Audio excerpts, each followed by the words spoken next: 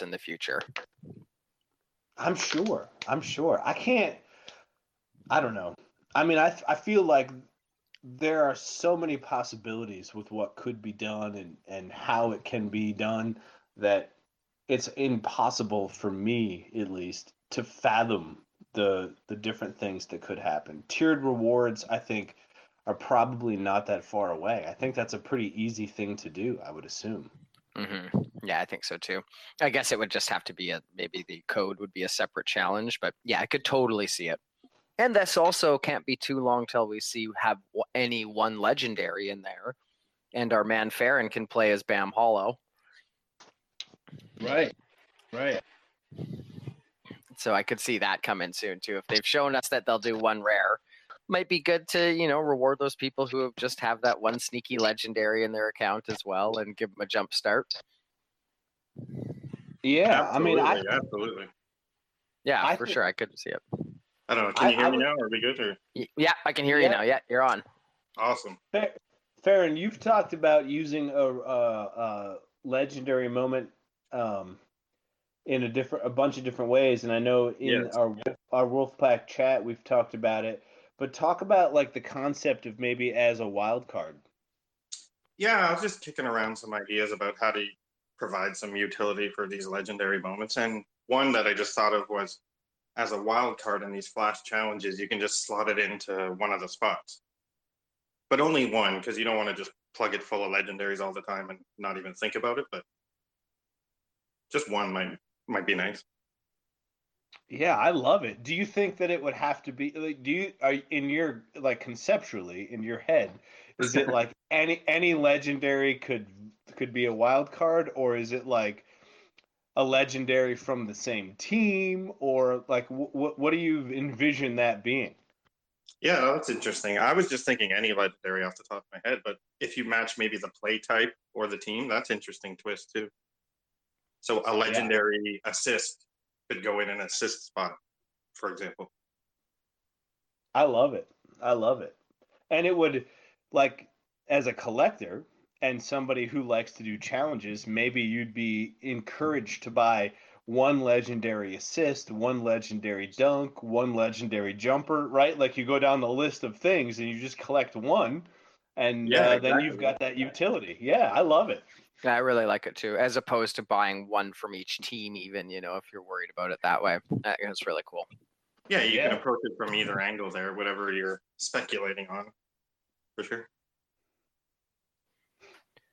Now I wonder if they'll do that, step up the legendary usage, and then maybe start giving away a rare pack one of these times.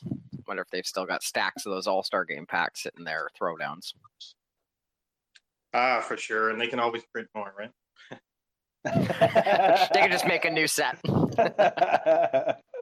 have the power. This isn't the U.S. Treasury we're talking about, Farron. Come on. I was looking at the market right now. It looks like Wendell Carter Jr.'s 40K is at $8. Zubac is $7. So these things are starting to pump a bit. Speculation buys. Nurkic 40K is $8. Have they, and admittedly I was with family and stuff this afternoon, so I didn't get to see it, or I didn't look at least. But have they discussed what the prize will be for the Flash Challenge? Is it just a Series 2 Commons pack, or what's the... Did I hear someone say it's a playoff pack? I just saw, I've had a busy day at work too, but I saw people talking about a playoff pack. Was that true, or have we just not heard? Did you know, Farron?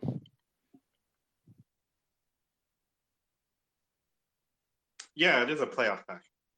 Yeah, it is a playoff pack. Okay. I thought I heard someone saying that. Well, that's fun. So it's a little more than a season 3 pack. A little different. Yeah. Nice little twist. They got a lot of stuff in the bank there that they can pull out for prizes. So keep us on our toes. And these playoff packs have come in quite handy in a bunch of these Flash challenges lately. Oh, yeah, for sure. They have some nice little bottlenecks. So it's a very large set, so you're going to get a lot of chances to use the moments. Yeah, totally. Well, it's a large set, but it's also like good teams, right? Like, yeah, exactly. So interestingly, though, I think it's we could sort of shine the light on the last challenge that they put out. I think it was the last Flash challenge where they wanted some Suns playoff moments, but they sort of allowed anything at first, right? Like, what are our thoughts on the way that Top Shot is unrolling or unveiling some of these challenges? That was the Steve Nash challenge. Yeah. Yeah. Oh, was it Steve Nash? Yeah, yeah. Well, that one had a double whammy as they accidentally leaked the pieces for the challenge too. So some Right, right. astute collectors got the jump on us and were able to buy up some of those moments as well. And then yeah, the what was it? Nuggets ones were able to be used, and Suns ones or something like that. Yeah, but for the Suns, I think it was was it Brooklyn? I think it was the Brooklyn Nets and the Suns. Suns, But yep. but the Suns moments, they didn't like when the Top Shot challenge showcase thing didn't limit you to what you could put in there. So I had enough Suns moments, and I knew that they were looking for Suns moments, so I just put them in. But I wonder what happened for people who were putting other playoff moments in. Did they get the reward? Did they not? Like, where's this going?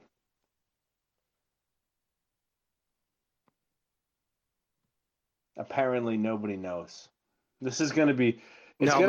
Sorry, my mic wasn't on. I think they were not eligible because I saw some people saying that they checked their showcase afterwards and they were incomplete. All right. So that's good. So they fixed the showcase, and then they're going to require people to check their moments and go back in. So this may be a good time for you guys to go check your showcases and make sure that you have Suns moments in the place that Suns moments need to be, right? The Nash hasn't come out yet. So yeah, you don't want to end up like our friend ended up this week. Mm. Maybe if we have Spine on, he can blow off some steam and tell us about his week. Yeah, that's terrible. Well, Stein and Nebraska, right? Nebraska's not here either, but oh, right. He had yeah. the same fate. So one of the things, and this may be just maybe a lesson to learn, but one of the things we've seen over the last few weeks is they take snapshots, and if you loan moments out to complete challenges, and they take a snapshot while that moment is out of your portfolio, out of your collection, and it breaks up a set, you're out of luck for whatever airdrop is coming based on that snapshot they took. And we in the Wolfpack had a couple of our wolves that were negatively impacted, where they lost. I think Spine lost a lot, right? Because he had not only a challenge go defunct, but then also missed out on a couple of airdrops, and Nebraska's going to miss out on some airdrops, and it's a mess. So it's really, Yeah. the community is important, and loaning moments and helping people. That's what totally helps, fun. Yeah, it's what helps build the community up, and we all love it. But if they're going to start taking snapshots of your collection, man, you got to start being really careful. Really careful. Yeah, really careful. I know I had a friend wanted to borrow some Phoenix Suns playoff moments for this last one, and the guys had just got burned, and I was like, I can't break up the set. I'm sorry. I want to help, but I can't. I just can't break it up. So Wolf, that's interesting too, because the playoff set is a big set. What is it, 112 moments, I think? Yeah. Yep. Yeah. And we recently saw a bunch of airdrop packs for the new pack that's coming out, and the playoff set wasn't airdropped. So obviously we assume when the playoffs start next, at the end of this season, that maybe that set will be recognized. But how did you feel about that? I mean, as a collector of a set that's 112 moments, and you got nothing out of it for this particular pack drop and airdrop, how did it feel? I try not to get too hurt by things like that, but I definitely was like, damn, I started that set at a time in my life when I was laid off, so I wasn't able to just bing, bing, bing, buy it all in one go. And so it took me some grinding to get that set. It would have been nice to have gotten one lousy Fresh Threads pack for it, but alas, if as long as I get some playoff packs later on in the year, I'm happy. But if it goes unrewarded, I do think that was a bit cheesy because they did even specifically on that set in one of their classic, and I'm not trying to bitch, but one of those classic, like the set will have rewards in the future. When they first announced it was huge. So I did go in on it thinking, oh yeah, that probably will reward this big set, So would have been nice to get one pack, but I'm okay. I'm okay for now. And my other set, of course, that I own is Hustle and Show, which also was unrewarded. Right, right. So, and again, there's going to be a new Hustle and Show set, so we assume that's going to be rewarded later on. But one of the interesting things in sort of zooming out and looking at that Fresh Threads pack drop and the airdrops and everything that goes along with it. Zoom out. Cool Cats and Seeing Stars were both rewarded with a pack, right? And there is no Cool Cat set coming that we're aware of, and there is no Seeing Stars set coming that we're aware of. Do we believe that those sets will have future airdrop packs too? Or was this sort of like a one and done kind of Top Shot washing their hands of those sets? Yeah, I wondered the same thing, and I know they did when there was the original, Cool Cats backlash and the Seeing Stars people wanted stuff too. They did say you'll get future rewards, so maybe it is a set they're going to consider came from a special time, so they are going to are they going to get a Hustle and Show pack too, or will they ever do it so it's just Hustle and Show people get the next Hustle and Show? Yeah, I don't know. It's gonna be interesting. It's gonna be interesting for sure. Farron, you have any ideas on this? Yeah, no, I was just thinking because the sets that they rewarded didn't match the set being released. It's kind of just randomly picking sets, it seems. So I wouldn't be too worried about, oh, it's a discontinued set, it won't get airdropped. They'll find some way to reward it for sure. Yeah, and in general, I wasn't upset because I did like the precedent that it set. That Absolutely, hopefully going forward, holding a set will matter. Stacked, what does a guy like you think about this? Because this must be a great moment for you, someone who's believed in the platform, holds as many sets, I'm assuming, in moments, and then you really get a nice reward out of that. Yeah, to be honest, I only hold four complete sets. Looking at my collection now, I have like the MVP moves, the Cool Cats, obviously.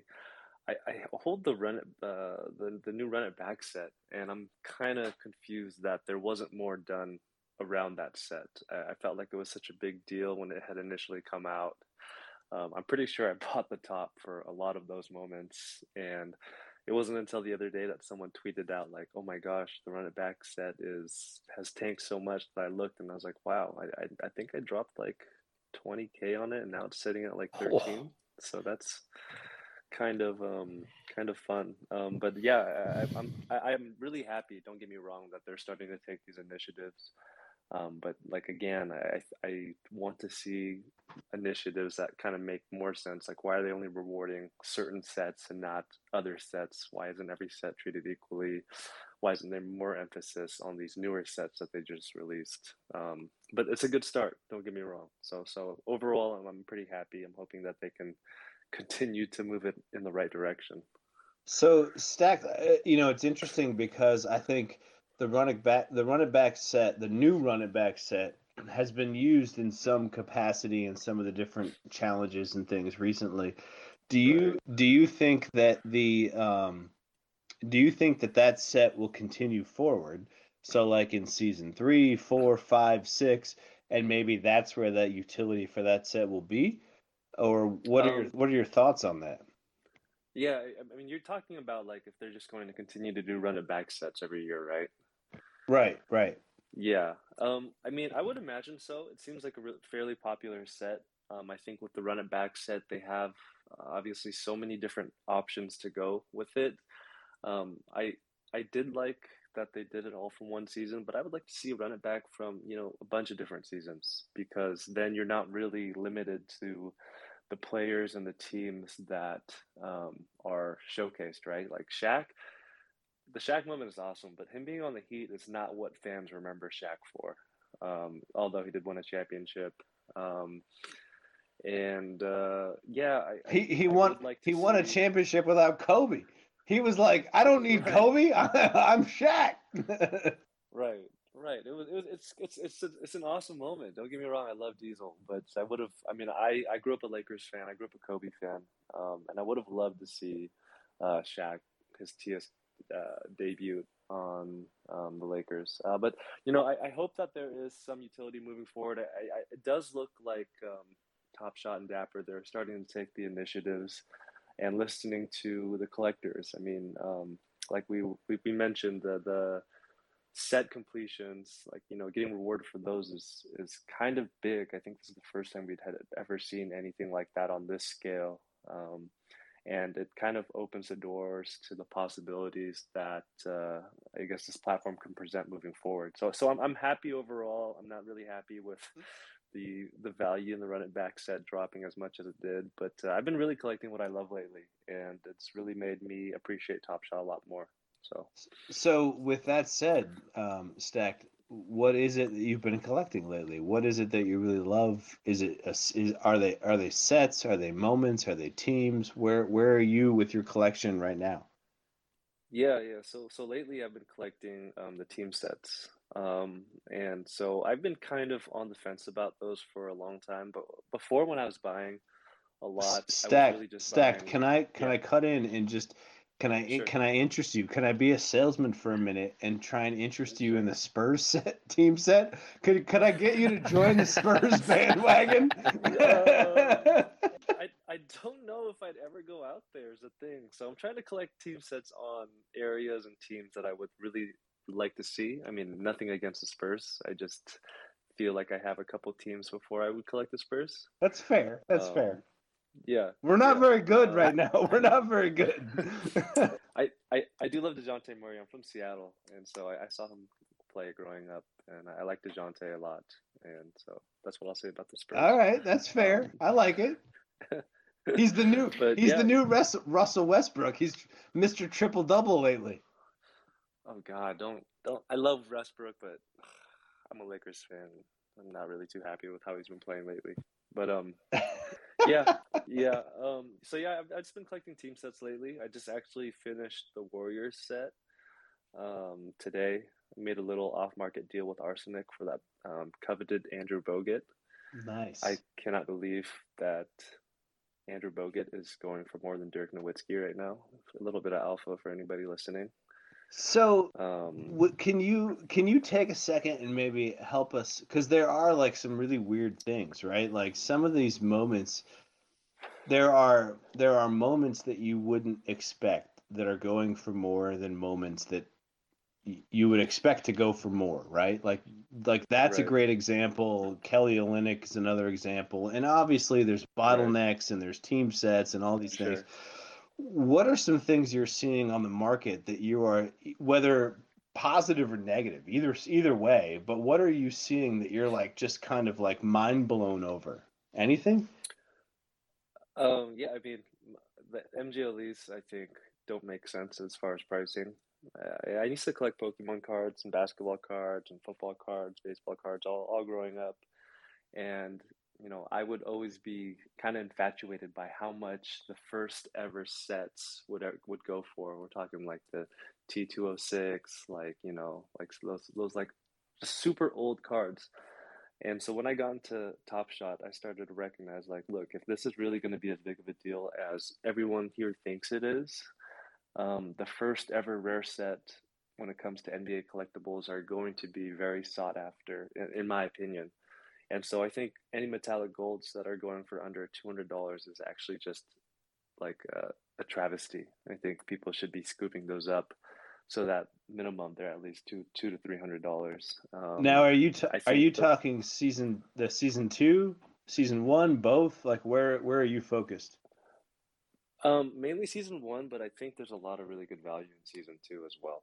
Um, Like, there's a bunch of stars that are going for like $500, and when you think about 500 print counts, like again, if we think NFTs take off the way that they do, we're at the very, very, very early stages of adoption. Like we're not even close to the mainstream right now. And when you think about 300 and 500 print counts, that's like nothing, right? So I mean, my outlook on Top Shot is much longer term. I think we're still maybe a year or so away from those previous highs, but I really suspect that we can get back to where we were in like February, March. I just got a message, and I don't mean to break away from your thought process because I think you're right, but I just got a message that the Bogut is more expensive right now than the Tim Duncan Top Shot debut, and that Yeah. breaks my heart. Like I don't even know. I give up. Yeah, I think The Bogut's top 3, I think, from that set, isn't it? Because I'm there's actually on it right now. the Nash. The Nash is really. I know you were looking for a Nash the other day, stacked in the group, and that's one when you were talking about these moments that kill you. And that Nash on that Lakers jersey, it was a dismal appearance by Nash on the Lakers, and that is So almost bad. $5,000 for that one on the marketplace right now. Yeah, it's bad. So yeah, I mean, obviously after KD, it goes Giannis, which is from his rookie year, Oh, and then right. Nash, and then Bogut. Manu's up there, but he was a reward. Right. But yeah, like Dirk is sitting at 8 at 3,200, and they had to make the choice between Bogut and Dirk. But I'm really hoping that they reward team sets with this announcement for completed sets. I think they're moving in that direction. But So we'll see. are you thinking about rewarding team sets in terms of like, the teams themselves and some sort of like tickets or like upgrading your tickets or like, somehow doing it with the team directly? Or are you looking at the team sets in the same way that they're airdropping, throwdowns and cool Right. cats and that kind of a thing? What are you thinking about in terms of that set mentality? No, I think you hit it spot on. I'm really just hoping that the future of fandom is something that actually involves, rewarding collectors, rewarding fans of basketball. And so I'm just kind of going out on a whim right now by finishing these sets and hoping that the NBA and Top Shot somehow figures out a way to incentivize people that hold these complete sets. I was looking at like On the Moment, and they have like how many sets are completed. I don't know if you guys had seen that. But for like a lot of these teams with the bottlenecks, it's like less than 100 collectors have completed these sets. And so, my thought is that the NBA should be able to reward less than 100 people. If when it gets like really high, I can understand the incentives might not be as great, but for a lot of these bottleneck sets, I'm hoping. We'll see. I really don't know what to expect. Sure.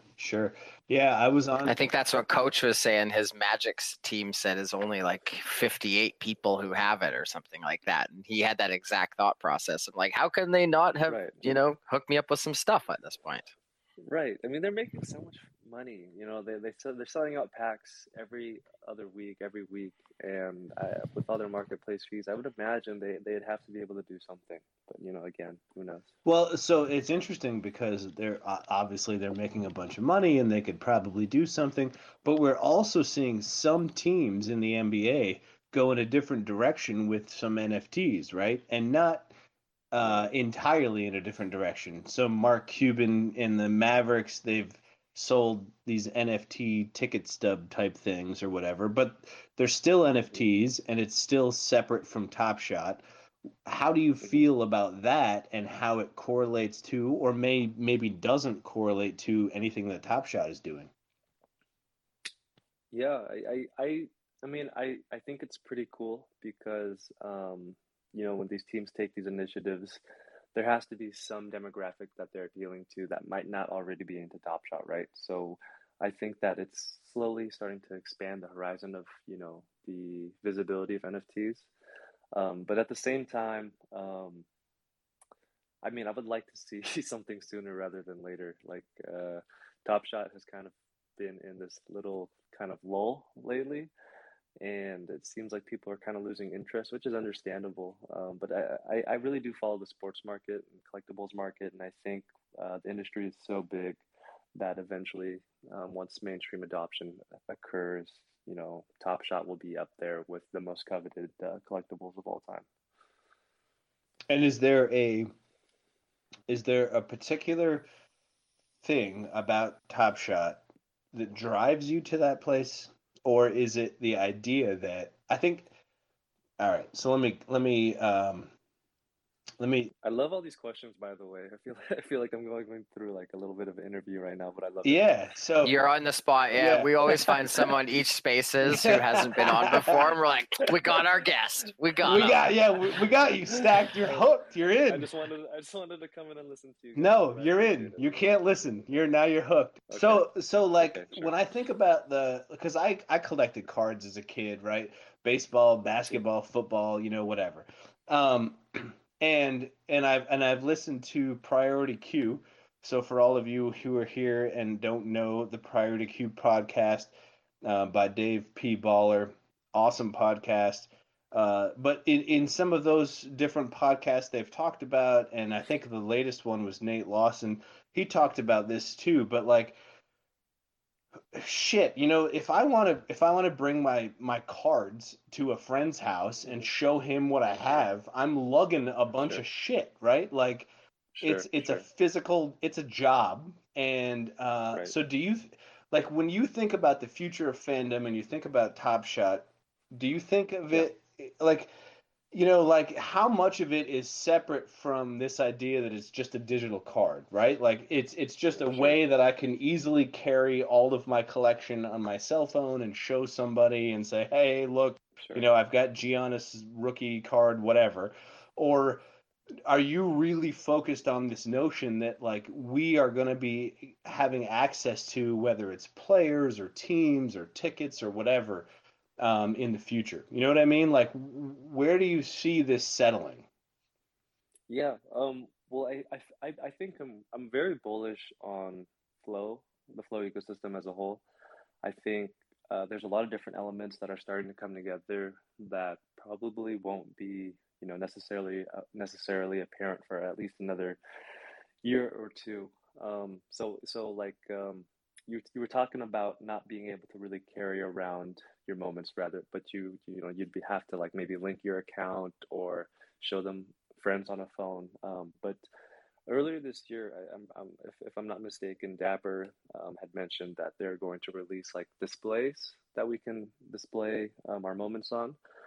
And so I kind of think that once those are released, these things become, these moments and NFTs as a whole become much more, I guess, fungible, much more, I guess, physical.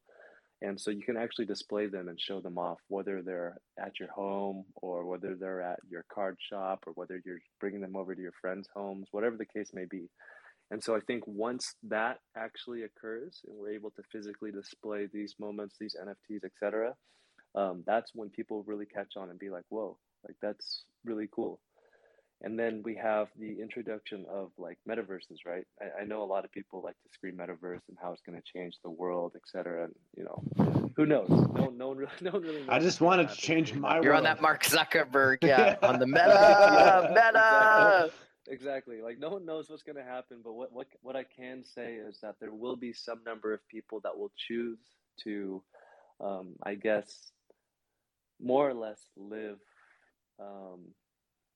Not live, but I guess be able to display their NFTs in this metaverse, right? And the more people that adopt, the metaverse, like Flow right now has the Matrix world, and I think that has a lot of potential. But once you're able to like build homes in these metaverses or museums or showcases or galleries or whatever the case may be, that makes these moments and these NFTs that much more real. So I totally agree. You literally just blew my mind.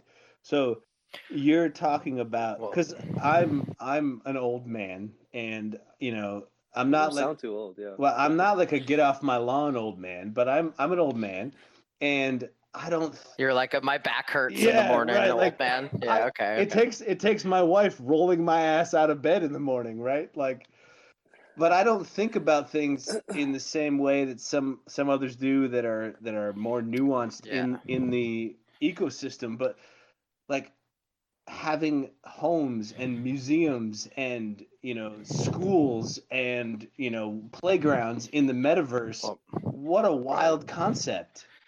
Even in the Yeah. real life too, you had a thread about this, Stack, the other day, and I was the one I commented being like, I've been screaming this to anyone I can, but why can't I cast these on my TV? Right. When my friends are over, I'm watching basketball with them.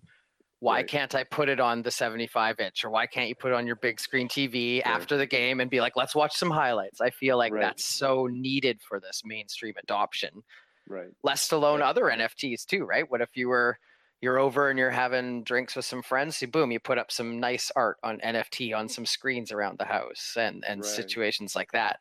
That's where I sort of, when I first fell into this space, I originally was like, oh, that's the future. We're going to have screens instead of picture frames on our walls, and we're going to buy art, and someone's going to come over and it's UFC night. I'm going to have my UFC shit in the house when the guys are over, Right. or whatever that may be, right? Right. That's Right. that's a big step for me in getting this off of a Top Shot display is cool, but if it's 5 inches, it's the same size as my phone, or 7 inches. Sure. When I really am waiting for this, like, and the metaverse thing too, but I really can't wait to like put it around the house like it's art. So Yeah. as somebody who is a total noob, like how far away are we from that? Right? Like I'm in the NLL and I got my infinite objects and it's sitting next to me right now scrolling through the moments. Like how far am I away from that being a big screen Right. TV on my wall? I don't know. I really don't. I don't know. It really is up to Dapper and Top Shot to release the capabilities for something like that because again, everything is still closed system, and I think if you're an investor, you look at closed system ecosystems, and those things kind of turn you off. You like the thing with the Shaq moment today, how they redid the footage. I think that was really great. I think that's something that might be necessary in some instances. But at the same time, as somebody looking from the outside in, it's kind of scary that when you think about NFTs as this decentralized way to collect and to own certain assets, that a centralized authority can go in and change what that asset represents. Yeah. So I think once that occurs, once we're able to take moments off the platform, once we're able to display them freely, I think that's when the real boom for NFTs come. But we're still not quite there as far. So I'm really glad you brought that up, Stack. Like I'm wondering what your thoughts are, and maybe others in this spaces. But like, we've seen moments change in the past, whether it's the circulation number or whether it's some description or whatever. But I don't know that we've seen a video edited differently. And I think it's awesome because it made the moment better. But what do we think about that in terms of, as you mentioned, like there? So now you have like this overarching authority that can come in and change any moment at any time without you knowing or having a say, even though you may have paid for that moment. Right. Like, what do we think about that? Right. Well, one thing I would like to see is for them to delegate those permissions to owners of the moment. I mean, like if the majority of people vote on wanting to change a moment for the better or for whatever the case may be, it should be up to the people that own that moment. But on the other end of that note, I feel as though I really do trust Dapper. I know they've had a lot of mishaps lately, but they're pretty small in the grand scheme of things. I trust Roham.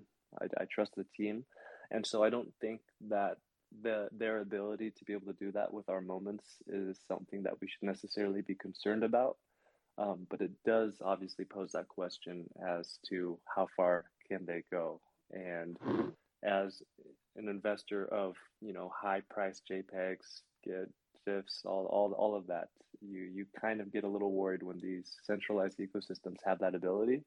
But again, with Dapper and with Top Shot, I do trust the direction that they're leading this platform and their future platforms. And so I'm not too worried about it at Interesting. all. I'm going to take a quick second and just update. Steve might know more too, because I think doesn't some of this come to the fact that they don't mint the image itself on the blockchain right now. So that's why it's changeable. Whereas maybe in the future, are they going to actually mint the video? Which to me would mean I think you wouldn't be able to change it retroactively. Before we get in, I want to update. DeAndre Ayton has moved up in the rebound leaderboard. So we have Zubac, Beef Stew. DeAndre Ayton is now at third, and then a tie for fourth between Wendell Carter Jr., Jeremy Grant, Terrence Mann, and Clint Capella. So take that for what it's worth. We'll update it later, and then you guys carry on. Sure. Yeah, I'd love to hear from Steve, though. Steve's really knowledgeable in this. Yeah, thanks. You know what? This is great to be on the stream with you, Stacks. I think you and I are kindred spirits. We're both MGLE enthusiasts, I'd say. So I definitely appreciate when you're hunting for them because I have quite a few. But going back to the moments in the NFTs, like most of what we own for moments, it's not on chain. Sorry, there's some noise there. Most of what we own is just like the metadata, right? Like the player stats, the game stats, but all the media assets are off chain, and that's for good reason because like we're in beta and they need to be able to change things. So I know Rohan mentioned like maybe a year ago. Sorry, I think you should probably mute there. Wolf, mute your mic, dude. Sorry about that. I thought I was. I'm just making a drink here. Sorry. Yeah, all good. I'm curious what you're making. Whiskey sour. Oh, damn, I needed to get those cherries out of the jar. It was causing quite the conundrum that I didn't realize you were listening to. No, but I know Rohan mentioned like probably over a year ago now that like long term, Dapper has plans to move things like all the assets, media assets, to be more on chain, but they're a long ways away from that. Like, they're like, they can barely get the thing they have right now working correctly. So, one step at a time, and like, we'll get there eventually. But I think a good compromise though for all of this would be to kind of show the versions in the moment. Like if they do make a re-edit, just show the other version as well. Like it kind of makes sense, even though I think the default one you see should always be like the latest revision because that's the one that they put the most effort in, and that's like the latest version of it. But I think you should be able to see the previous ones as well. And I hope they do decide to kind of show that maybe as like a drop down or something below, because that would be really cool just for historic reasons and whatever. Because like just when in doubt, do everything, right? But yeah, I'm not sure if that answers anyone's questions on like on chain, off chain. No, I think that poses an interesting suggestion to be able to include like previous metadata, previous images or videos, because it kind of gives also holders an option, right? I mean, like maybe you really liked Dwayne Wade and you wanted him in the highlight a little more than with the edit. So something like that would actually be pretty interesting, and it would, I guess, at the end make everybody happy, right? Yeah, absolutely. And I think it's been mentioned before, but like Top Shot is starting to become basically like the point of record for the NBA. I think it could be in the future, or even now, it'll be like the official video archive for the NBA. And I think it only makes sense to kind of maybe over time turn it into more of like a Wikipedia kind of thing where, maybe trusted trusted community members or whatever can contribute to like the descriptions of the plays or like make subtle changes or whatever. But like Wikipedia, you can see all the edits, right? It's out in the open. Like I think something like that would be really cool because you can kind of see the progression of how things are changed or modified or improved. Yeah, that's a good point. I'm hoping that the ecosystem continues to evolve, continues to develop, and with everything that they've been demonstrating, I think it's clear that they're trying to listen to the user base. With the flash challenges, with moving from challenges to showcase challenges, with the little incentives that they're beginning to offer, whether they be for set completionists or hopefully moving forward team set completionists. I think Dapper and Top Shot has the best interests of the consumers, although it doesn't always seem that way moving forward. I think they're starting to figure things out. Absolutely. Farron, you got something you want to add? Yeah, just thinking about the whole editing moments after and all that. I'm just wondering if that just gets messier and messier over time and confusing, and it would be simpler to just live with the mistakes as they were. And in a way, they can take on a life of their own. Like, if you have a misprint in a card, sometimes that's worth more, stuff like that. Yeah, I always go back to the Billy Ripken baseball bat card. And they had the mistake, right, where he wrote there was the F word on the bottom of the bat, and then they reissued the card. So they didn't like take it out of circulation. Obviously, they couldn't, but they reissued the card later, so that most of them had the black line. And so, is there something they could do to create a more rare version of a moment? To Steve's point, Steve, certainly jump in. I don't know if I don't want to misinterpret what you were saying, but like you could create a way so that the moment had all of the different versions of that moment, right? Like a drop down menu that showed how it was initially released and what the changes were and so on. I think there's definitely a bunch of ways that would be pretty interesting. I don't know. I personally don't know that there's one that's better. Cool. I like that. I like that. Right, just showing the different versions. But just to the point about like keeping the errors and stuff like that, I don't think that's a good idea. I'll tell you why. We have a hard enough time right now convincing people that NFTs have value, and that these things are worth buying. And so I think if you show someone, like let's say a brand new user, an inferior clip compared to like a YouTube clip, like if the YouTube clip is better than what's on YouTube, they're just going to say, why am I paying for money for this? This is stupid. And so I think Top Shot should do everything possible to make the highlights as best as possible. And that means redoing them if necessary, because this is we're like, this is going to be a long battle to win like the hearts and minds of people who are not believers in NFTs. So I think, Steve, Steve, I think you raise a really interesting point, because you're raising this concept of comparing Top Shot moments to YouTube videos. And let's be honest, right? Like I could go to a game and have my phone and record some stuff and make a YouTube video, but that doesn't necessarily mean that it's licensed by the NBA and that the NBA Players Association has signed off on it. And those are all of the things that Top Shot has to go through to get a moment cleared. So it's almost like you're playing the game with one hand tied behind your back if you're Top Shot versus YouTube. What are your thoughts on how that may play into that sort of competition as we move forward? And Clee Gaines, I see you there, and once we get Steve's take, we'll come right to you, buddy. No, I mean you're not wrong. I mean, Dapper has to jump through a lot of hoops to get approval and everything else. I'm just saying, Dapper doesn't need other reasons why this platform isn't going to work or whatever, right? I think we're trying to win people over, and I think the easiest way to do that is to show them. Like, I'll give you a better example. So on the broadcast streams, right?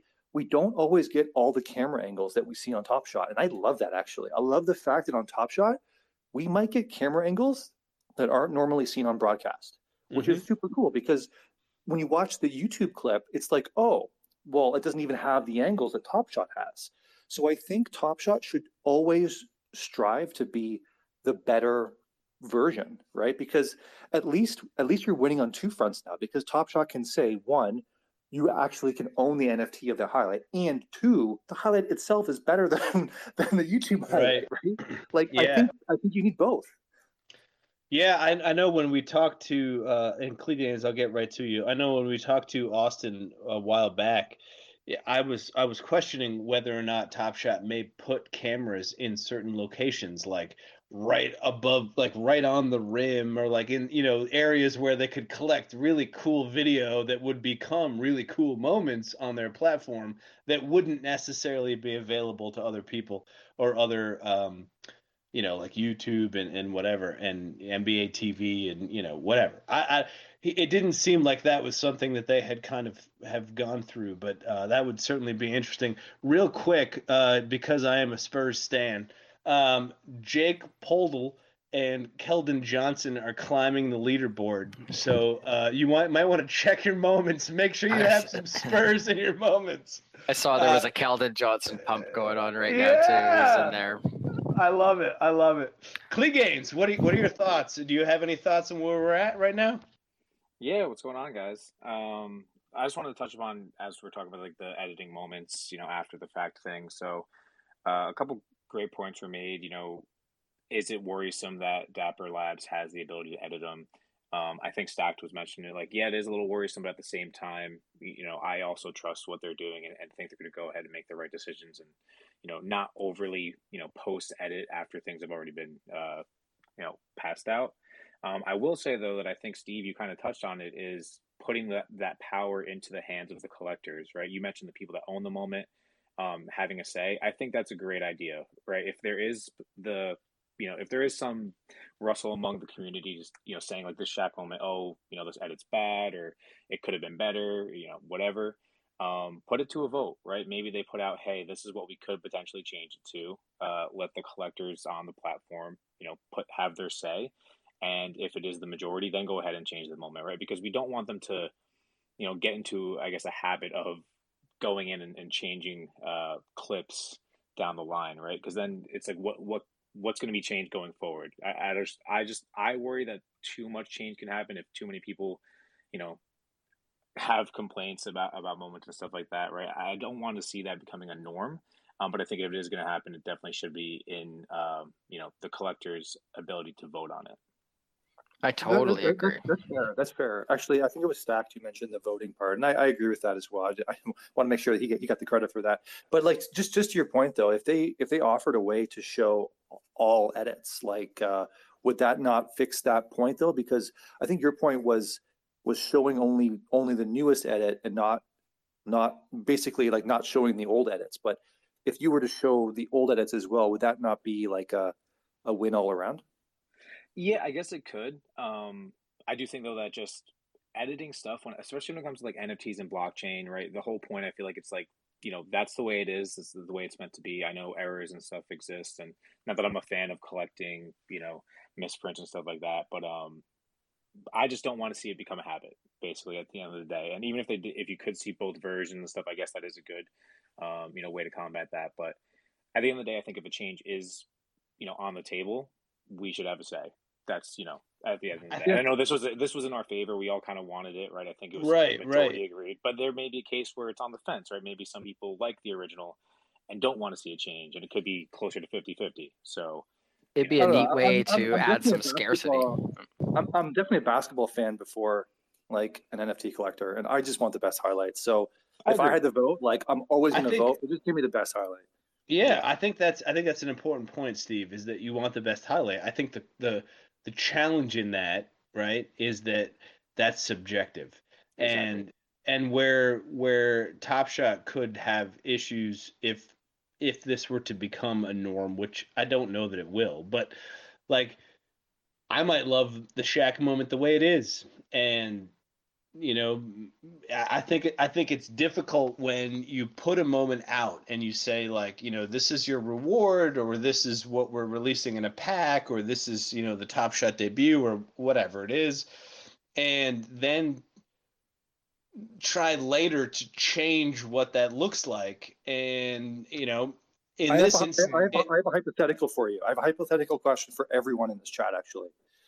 So is the way that they're displaying it right now not part of the NFT experience? Like, is the app itself not part of the NFT? Like, just by this logic, right? And you know, should they not be able to change the app or like the layout or whatever? Because to me, they should be able to change it all. right. So I don't this is- disagree with you. Like, the layout can be changed, but like if I had paid, Yep. you know, I know where you're going with $900 for a particular moment, and I paid for that moment, and then 3 days later that moment changed, like that may irritate me. It doesn't in this case, like 100%. I will admit, like I think they've made the moment better without question. But like that's a subjective decision. So like they may believe they're making a moment better, but I might not. And if I've paid for it, I could be mad about that, right? Like that might not sit well with me. Or if you sold it before, it's a like slippery slope. before the Absolutely. change happens, if you sell it, right, like because you didn't like the moment because you thought it was really focused on Wade, you sell the moment because you're like, it's not even a Shaq moment, right? Then they go and change it. It's, you know, better now. Most of us would agree, and they're like, "Damn, I wish I didn't sell it." So I think there's that side that you also have to take into account as well, because there's time that Sure. passes from when you get the moment. If a change Sure. happens, you know, there's that financial, you know, ramification that can come from it. That's a fair point. I like that. That point's a good one, actually. Like that's probably the strongest one out of all of them is if you bought the original play or sold the original play or whatever. But I was just say that, like, just going back to the whole like not changing things or whatever. Like, to me, it's a slippery slope because like Dapper gets things wrong all the time, and like I think it's good right now to encourage them to be better and to try Sure. better and to 100%.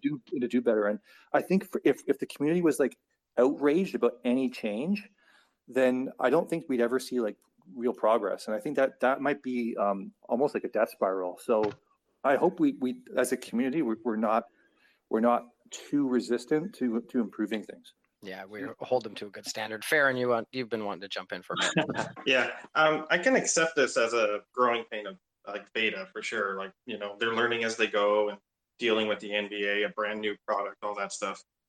But I don't want this to become like it's a crutch for them. So as opposed to trying to just make it their best version right off the bat, they're like, oh, we can tweak it later down the road. It's just get something out there quick, and then we'll worry about fixing it later. I don't want it to go to that. And as for voting, I think people in groups tend to make bad decisions usually. Or something. That's because we haven't voted you off the island yet, Farron. Oh, I'm not going anywhere, buddy. Don't worry. But yeah, no, just for voting in general, like a lot of things can go sideways with that. So I'm not a huge fan of that. If it was a small, closed group, maybe there's something there. But just in general, I think if you're buying and owning the collectible, if I want to buy the moment and then I stash it away and I walk away from the product for 5 years, I come back and all of a sudden the video's changed 10 times. That's a little strange. I think you're right with the voting thing too, because it could be a bad idea where it does create another layer of people who lost. If they were on the losing end of the vote, you then might still have negative people in the community. Right. So it would only make sense if, you know, when you get an update on your computer and it says, hey, do you want to install version 9.2? You know, so maybe you have the option to update the Shaq to the 9.2 and you can't go back once you do, maybe something like that.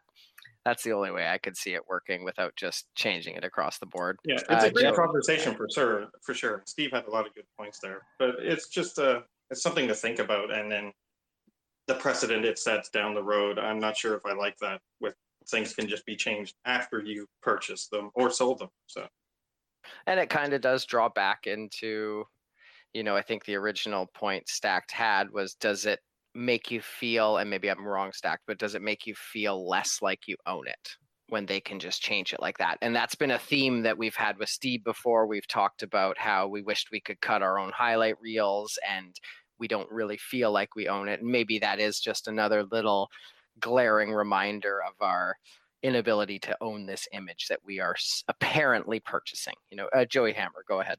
Yeah, so actually you took the words right out of my mouth, actually. So I'm not upset about this. I'm more just, I'm confused, to be perfectly honest. So it just begs the fundamental question of what exactly I own. If you can, so take it, it's a picture, it's a digital picture frame. It's hanging on my wall. It's playing. I see it. It is what it is. And I come back and it's been altered. It's not what it was. It's not what whether it was gifted or purchased or however I acquired it. It's hanging. And it's like, if that was an actual physical picture frame and somebody came into your house and changed it, like, I don't want to say it's like vandalism here, but nothing. Like, they didn't have, and I don't own the moment, so I don't have a horse in this race.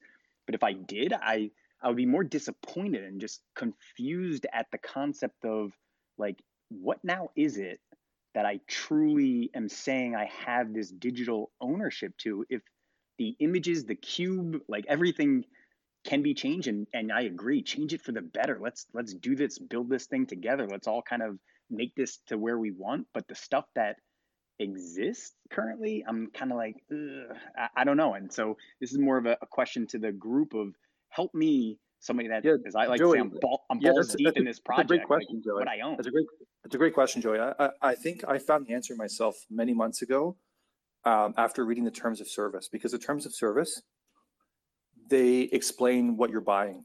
Steve, nobody reads the fine print, man. What the hell? Steve, with your logic and shit. I read it line by line because, and I really wanted to figure out what are they selling us. There's some really interesting clauses in there. It's been a few months, but I remember basically them separating very explicitly in the terms of service, them separating the NFT from the underlying media assets, right? And why they did that is because, let's say NFTs are stolen or obtained fraudulently or whatever. Yes, you might own your NFT, but they'll revoke your media assets for that NFT. It's all in the terms of service. You basically have to read it. It's there. And so, like, they have. Can you give me the Cliff Notes? Because I don't want to read it. Well, the Cliff Notes is when you're buying a Top Shot moment, you're buying the metadata, which is basically just like this the player's stats and the game stats and whatever, but just like text, plain text. You're not buying the media assets, right? So there's a distinction there that's made in the terms of service, and I think there's just some confusion there because I think everyone thinks that we own or we're buying the video highlights. We're not. Like, the video highlights accompany the NFTs, but the NFTs we're buying are like the metadata. So it's something that I think Dapper will have to probably tweak at some point in the future, and they probably wrote it that way to cover themselves legally. But it's kind of an eye opener if you read it. To be honest, it's worth a read. It's like 4 or 5 pages. It's not that long. So it raises a couple of really interesting questions, like, right off the top of my head. But one, Steve, is obviously we know that these moments come together through the NBA, the NBA PA, Dapper Labs, and everybody getting together and saying, "Oh, here's a highlight. Is this player going to clear this moment?" Whatever. So we have this situation where the Shaq moment has changed. What changed? Is it the PA? Is it the NBA that provided additional footage? Is it Dapper Labs that was like, "Oh fuck, we should have included this additional footage of, Shaq falling into the crowd," and whatever it is, like, what is it specifically that allowed this to move? Yeah, I'll tell you right now. So nothing on chain changed. So nothing. So technically, the NFT you own didn't change at all. Nothing you owned today changed. How they were able to do this was because they get their clips from the NBA directly. Like, the NBA edits them and then they give it to Dapper, and Dapper basically just puts the set label, and the intro and outro spinner or whatever on it. But so they must have requested from the NBA, "Hey, look at Time Lord. Time Lord did this awesome re-edit. Can you guys do another pass at this, please?" And it looks like they did, and that's how they were able to do this. But again, fundamentally, they didn't change anything you owned today. It feels that way. Everyone feels that way, but it technically it didn't. So According to So the video that Dapper Labs got initially, you think was what's entailed in the new updated moment, or do you think that the NBA provided additional footage that created, I don't want to say a new moment, but that updated the moment that existed before? Well, again, the NFT or like the moment is basically just a pointer to, like, I don't even know. Here, let me bring this up here. Like the game date. Yeah, so it's like what you're buying. There's actually a response. I wrote a tweet not long ago, and then Live Token responded with like a screenshot of what you're actually buying for the NFT. But like, for instance, like the game was played on February 3rd, 2006, right? And so like that's what you're buying. You're buying an NFT that says you own a Shaq highlight from February, 3rd, 2006. It was a dunk. That's what you're buying, but it doesn't actually tell you. Like here's my grief, or my problem, my beef, I should say, with what we're buying with NFTs is that it doesn't give you the exact time stamp, right? So it doesn't say, oh, Shaquille O'Neal at the 37-minute mark, or 37 and 12-second mark, he did a dunk. Like, you're not buying that, actually. It's just really generic. It's like you're buying a dunk from that game. It doesn't tell you when he did it. It doesn't tell you anything. So, like, technically, they could change it to another dunk completely, right? Because, and they would never do that. Obviously, that's just suicide for them. But it brings up some interesting questions. And I think we should just all better understand like what we're buying. And honestly, knowing all of that, I've known this basically forever, and it doesn't change anything for me. To me, I'm still as bullish as ever on these moments. Interesting. Farron, you had something you wanted to add? Yeah, I was just curious about that conversation. It's fascinating that so yeah, we only own the details or the metadata, not the clips, or that's what we're purchasing. So how does that work then if we take them off site? So we're taking the whole clip and everything, and then we can sell it off market anywhere else. So No, how do they change it after the fact then?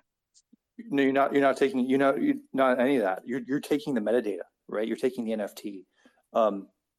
Again, like they define on their end what the NFT points to, and in this case, they say, okay, it points to this video highlight, but that's something they control, and that's not specified in the language from the terms of service and whatever. So again, like it's a clear separation of like the media assets from the NFT. And again, a lot of this was done, I think, for like fraud compliance and whatever, right? Because it's very possible as time goes forward. We haven't seen it yet, but once these off-market transactions or like these third-party marketplace transactions occur, there's going to be a lot more fraud. There's going to be a lot of crazy things happening. And they basically, I think that language is there, and this design is there to kind of protect them from, selling stolen property or whatever, or facilitating, the transfer of stolen property. Because if it's actually stolen, I think it can be revoked. Or if it was obtained, there's language in the terms of service too. If it was obtained, what's a good way of putting it? Like, with like bots, or like, if it was obtained like without following the rules, they can revoke that stuff as well, right? So again, a lot of interesting language. It's worth a read. Again, we own lots. We own thousands of dollars of moments. It's worth the 10-minute read. Believe me. Yeah. I just wanted to, that's crazy. Obviously, everything. I think it's eye-opening to a lot of people. And you're right. We really should read it. Not to backtrack, but just on the topic of changing moments, it's been mentioned that there is the game footage audio in the background available of these moments, but it's not being displayed for all of us to hear. And it's been kind of teased that it could eventually come in the future. Like, what do we think about that? Because I know some moments would 100%, if not all moments, would be better with the original audio in the background, especially the commentators and the crowd noise and stuff like that. What are our thoughts on that? Yeah, so Clee Gaines, I love the question. We had Austin on Spaces, and we had Alan on Spaces, and I think it was Austin that was talking about it. But like, give me all the Mike Breen, right? Like, there are certain commentators that you just sort of you gravitate to. It's what you grew up with, right? Joe Buck when I was young watching baseball. I think that I think it's coming, and again, I think it's part of this NBA PA Dapper Labs sort of agreement, and I think the challenge is ironing those things out. But it's not only been hinted at like from some vague place, but they talked about it. Austin talked about it on Spaces that the moments that we have, the audio is there. It's just a matter of like flipping a switch to allow that audio to play. I just posted a Roham tweet about it right above us here. Yeah, and he mentioned it in the office hours he did, last week on Saturday. And I don't think there's going to be many people that would be upset. And if you were upset, I would, probably consider you crazy for them to add audio. But it kind of just leads back to my original, like, I owned this moment in the past. Like, I paid money for it. I didn't like it as it was at that time. And now post audio, being added, maybe it just makes the moment so much better. Yeah, I think it's your own fault you chose to sell it, but it's like it's going to leave some people with a bad taste in the mouth when they owned a moment that is now so much nicer with the audio. That's just something I'm thinking about.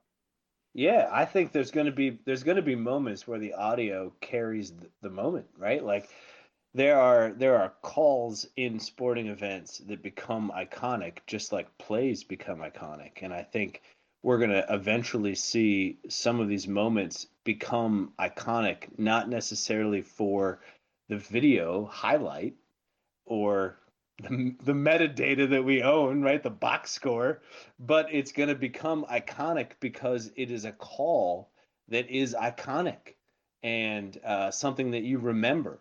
And I can't wait for it. I am all about it. I love it. Growing up as a sports fan and listening to, whether it's, Yankees calls, I'm a Mets fan, but like there's all these different things throughout sports history that are centered around the call of a specific time and place. And I'm here for it. I love it. I've felt that's what I've wondered to myself if that hasn't been the hiccup in why UFC hasn't come out as well. Because for me, I'm a big fan. Those moments can't happen without the announcers. That is, such a big part of the experience of a big knockout itself. So yeah, I totally with you. If they can get the announcer on there, I think that'll really take it next level. Yeah, I think also just like game-winning moments, right? Like they're cool, obviously, right? Like in the description, it talks about how it was a game winner or whatever, but the crowd reacting, especially if it's a home game, that is the epitome of a game-winning shot, right? That's everything. Like, even forget the announcers. Like that's what I want to hear when I'm watching a game-winning moment, right? So let me ask you this, right? And Stacked, we'll get you right in, but like, think about this, right? Because we had a whole season where there was no crowd. Yeah. And the call was it. How do you think that's going to stand out versus all of the other moments on the platform? And how much more important will the moments be from the bubble, as we move forward in time? Think of literally like 6, 7, 8, 9, 10 years out. And once some of those calls can be put into place, how much more awesome are the moments from the bubble going to be? Stacked, what do you think? I do think that moments from the bubble eventually will become, historic. It's kind of like a historic time, right, for both our country and our world. So I think eventually those will have its place in collectors' eyes. I was just wanted to say, like, I just want to hear Mike Breen and some of his, calls that he's made throughout NBA games. I think announcers make the plays so much of the time, like they add so much to it, that as a fan of the game, you can't help but just appreciate those moments that much more. That's kind of what I wanted to say. I fucking love Mike. It really is true. I mean, all Raptor fans in the chat can agree. If we had a block and he says, "Get that garbage out of here," That would be the most popular moment in Raptor history. That's our favorite thing as Raptors fans. Yeah, put that on the Pascal Top Shot debut. That'd be amazing. Sorry. Yeah, exactly. Right? I think it also would just has for the platform just cater to more people, right? Like I was over my parents' house in Florida visiting. I had some family over, my cousins and uncles, and my parents were like, "Oh, Greg, into this Top Shot thing," and of course they had me whip out the laptop and show them, and it's cool, right? As showing the video and the moments I own and what's on the marketplace. But I think just that added layer of the audio in addition to the video would just really connect with so many more people out there that aren't already in the space. So let me ask you, because I find it interesting too. Like I 100% agree. Like I grew up with, as I said already, right? I grew up with announcers and people calling these really special times in these games. But like, what about music, right? Like we see video games, and we see video games have a really, really important component of video games be music. And what if Top Shot went a different direction, and instead of having generic music, had really like, maybe for Raptors moments there was some Drake stuff that was only available or only, unique to these Raptor moments, or whatever. I don't know. I don't know where it could go, but I'm just wondering, instead of going the direction of the iconic call, what if it went in a direction of like music that was specific to the NFT, to that moment? Any thoughts on that? I have a thought on that. I mean, Steve mentioned earlier, like if they were to change the videos that the moments had, being able to cycle through the different videos and select whichever one the user wanted to display or I guess show off. I think with a music option, that'd be kind of cool too. Like maybe some people might want to have the announcers in the background or the crowd in the background. Some people might want to have the generic music, or some people might want to have just different music. I think Top Shot, if we move the direction that we believe we're going to move with being able to display them around your home, around the metaverse, being able to display them on little displays, it makes sense to allow the user that much more customization with your moments. So I think if they were to go that route, if they allowed people to do what they wanted to do from a set of options, I think that would be pretty cool. That's a great idea. Having the option, I think, whether it's the music, whether it's the original sound or the commentators, whatever, I think that would really kind of solve everyone's issues and let you decide what you want to display at any given point in time. Is it possible to be able to upload your own music? Like, where are we where the possibilities could be eventually? I don't know, being able to upload stuff that you wanted, that you thought would fit that moment better than anything else. Any thoughts on that? Maybe like a showcase or something. Yeah, maybe not the moment, but maybe if you created your own showcase, maybe you could upload. Yeah, it would have to be something. Link it to your Spotify or something. Yeah. Yeah, or if you stream on Twitch, there's certain audios and songs that you're not allowed to use for copyright reasons. So it would have to be something that falls under that list of safe audio that you're able to use. But it's not a horrible idea. Yeah, I think the direction that the space is going, it's inevitable that if there is a demand there, if people want to include custom music, and because everything really comes down to code, right? Somebody could come along and just develop something that says when this moment is displayed, this snippet plays, and then when it goes to the next moment, this snippet is played, etc., etc. It might not be from Dapper themselves, but I would not be surprised if something like that came out that was maybe community created or third party created. With the space, the possibilities, in my opinion, are really endless. Absolutely. I mean, Record Shop exists, and Record Shop's on Flow, and they have music associated to some of the moments you can get from their packs. So it's possible, right? It's just, I guess, a licensing and a copyright thing, and what deals they're willing to make and how much they're willing to pay to get access to certain songs and things of that nature. Sure. Let me give a quick update, because we've had some changes in the rebounding leaderboard. We now have Clint Capella in first place with 17 rebounds. And then DeAndre Ayton, Zubac, Beef Stew, and Sabonis. So collect accordingly, I guess, is what I would say. I've noticed the Wendell Carter moment is back down to $3. So pour one out for all those people who were buying it at $8 earlier today. Oh my god. Boo! Oh man, people are awesome on this platform. I love them. They go nuts, right? Like the speculation drives them crazy. And I guess that's the fun part. Hey, whatever's fun for you, you know. I will say that the Podol and Keldon Johnson, let me check the game, the Spurs game. It's only at halftime, so they're not in the top 5, but, you know, collect your Spurs accordingly because there's still a half a game left. So I'll leave it at that. So interesting conversation on some of the stuff that's happened. How about like what's coming? What do we think about the Fresh Threads pack and the moments that will come from guys changing teams? Any thoughts on that, Wolf or Stacked, Steve, Clay Gaines, anybody? What do you think? Steve, how many packs do you come? Stacked said he actually didn't have too many sets, but you might have a few. Yeah, by my count, 51. Holy smoly! And is that more than your archive, or is that sounds pretty similar if I remember correctly? Yeah, that's very similar. I think archive was like 53. So something it's similar. And do you feel like vindicated as a collector in these instances?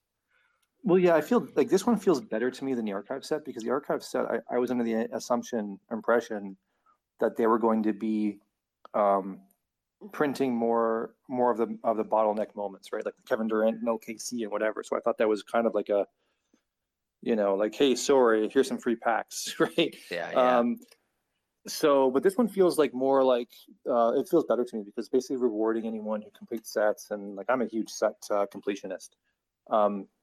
So this one feels pretty awesome, and I think it's a really like in general, it's a really good idea because if you've completed a set before, I think the best way to get people to complete a set is to like give them a couple packs there, because then even if I got a handful of packs, I would be much more motivated to want to complete the whole thing. And I think that's what they're thinking, because ultimately, I think if you put packs and everything on the hands of people who want to collect and own and hold moments, then I think it really props up the underlying values and whatever in the marketplace, because there aren't going to be that many for sale. So things will be more sought after and whatever. And I think that's what they're kind of going for, is to maybe put them in the hands of people who aren't going to immediately dump them. Yes, I totally agree.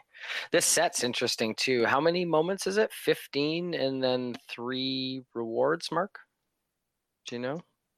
It's kind of like a hustle and show size set, although I think it's open, so there's potential for people that get traded throughout the season to maybe end up on it. It's really interesting. I was just looking at it earlier today, and I don't recall exactly, but not only it looks like they're minting a particular number of all of the moments that may even become rewards, right? So that's an interesting concept if what we're seeing is accurate, and maybe Steve has better insight, but like if they're pre-minting moments that will become rewards, what happens if they don't get rid of them all? Will they burn them? Will they become something later on? Like it seems a little different than what their typical process is. Yeah, I think my instinct tells me they're just trying to figure out different ways to distribute moments as quickly as possible, and they'll probably end up burning the extras. I don't see them keeping them around. Like that just seems a bit weird if they did. So I'll just chalk this up to them just kind of experimenting. So they burned some moments this week, right? They just a couple of days ago they burned the Western and Eastern Conference Finals moments from Series 1. What are the thoughts on that? I mean, it's been known for a while it was going to happen. I don't think until Roham's interview or whatever with Jacob, we didn't know when it was going to happen. But then he said it's going to happen this week or this upcoming week, and it did. I haven't seen anything change in terms of the actual serial, numbers, the 999 or whatever. I don't know if that ever will. I think it was intended to, but it's only been a few days. So, what are our thoughts? Like in terms of the marketplace, do we believe that those moments were priced already where the expectation was they were going to burn? Do we believe that maybe those moments may see a slight bump now that there are fewer of them in the ecosystem? Any thoughts on the Western or Eastern Conference final moments?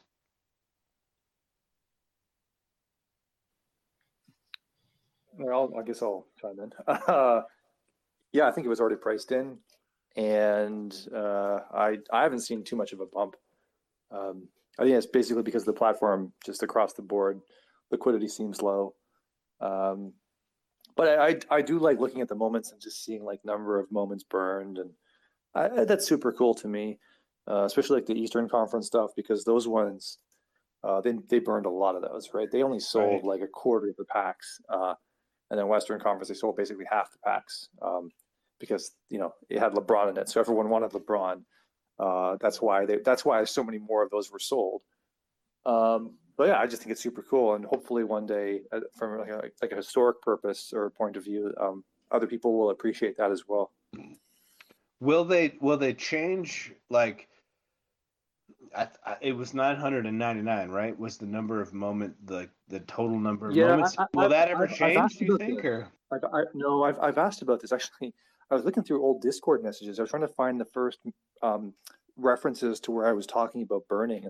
I actually asked that exact question in October of last year. I said, okay, so when these moments are burned, are you going to change the mint number when you look at the marketplace, for instance, right? It'll say like out of 999. It's like, well, should that be changed? And the answer was no. They're going to keep that as is. My response at the time was, I think they should kind of show both. I think they should show like, yeah, basically like you should be able to hover over top of it or something, and it show like the actual number, because 999 is just misleading if you think that that's how many are in circulation, and that's the first number you see, I think. Well, and I think for most of the people on the flat platform today, like we're aware of what's happening and what's happened, right? But in like, let's say 5 years from now, I sign up for the first time. I'm not going to know that it was burned. And unless I click on a particular moment, if I'm searching the marketplace for, I don't know, Michael Porter Jr., and I see his Western Conference Finals, unless I click on that and go to the moment and look and see and where it says that it was burned, I'm not going to know that, right? So like, in terms of, again, zooming out and looking big picture, it seems kind of silly to think that somebody 3, 4, 5 years from now is going to have any inclination that these moments were burned if the mint count that shows on the moment doesn't change. I think they're going to have to tweak this. I think they're going to have to eventually. So let's hope they do. Yeah, I think too, it's definitely a hard problem to solve, right? Because if you do change it, like let's say you're just browsing the marketplace, if you change that number and then click on one to go buy one, you're going to see serial numbers that don't make sense. I think the easiest way is, for now at least, is just going to be looking at the statistics underneath the moment, where it shows like how many are owned by collectors, how many were hidden packs. Obviously, that's not going to be a thing here, but then also like they'll have the number that were burned, right? That's an option right now. Every single one says 0, but once those are burned, that'll be updated. So I know it's not like perfect, but at least there's a way that you could I guess help explain it to other people, where it's like, all right, yes, this technically was originally meant to this amount, this many were burned, this is how many are held by collectors, this is how many for sale, so the math can so great point. And two thoughts that come initially to mind. One is, you're right. I mean, it's there, but you have to like click on the moment and go. You have to dive a little deeper to see it. And again, in 3 or 4 years, if I'm just scrolling through the marketplace, am I going to know that? How? And you mentioned like this sort of weird numbers, these serial numbers that could be like I don't know, 900 of 560.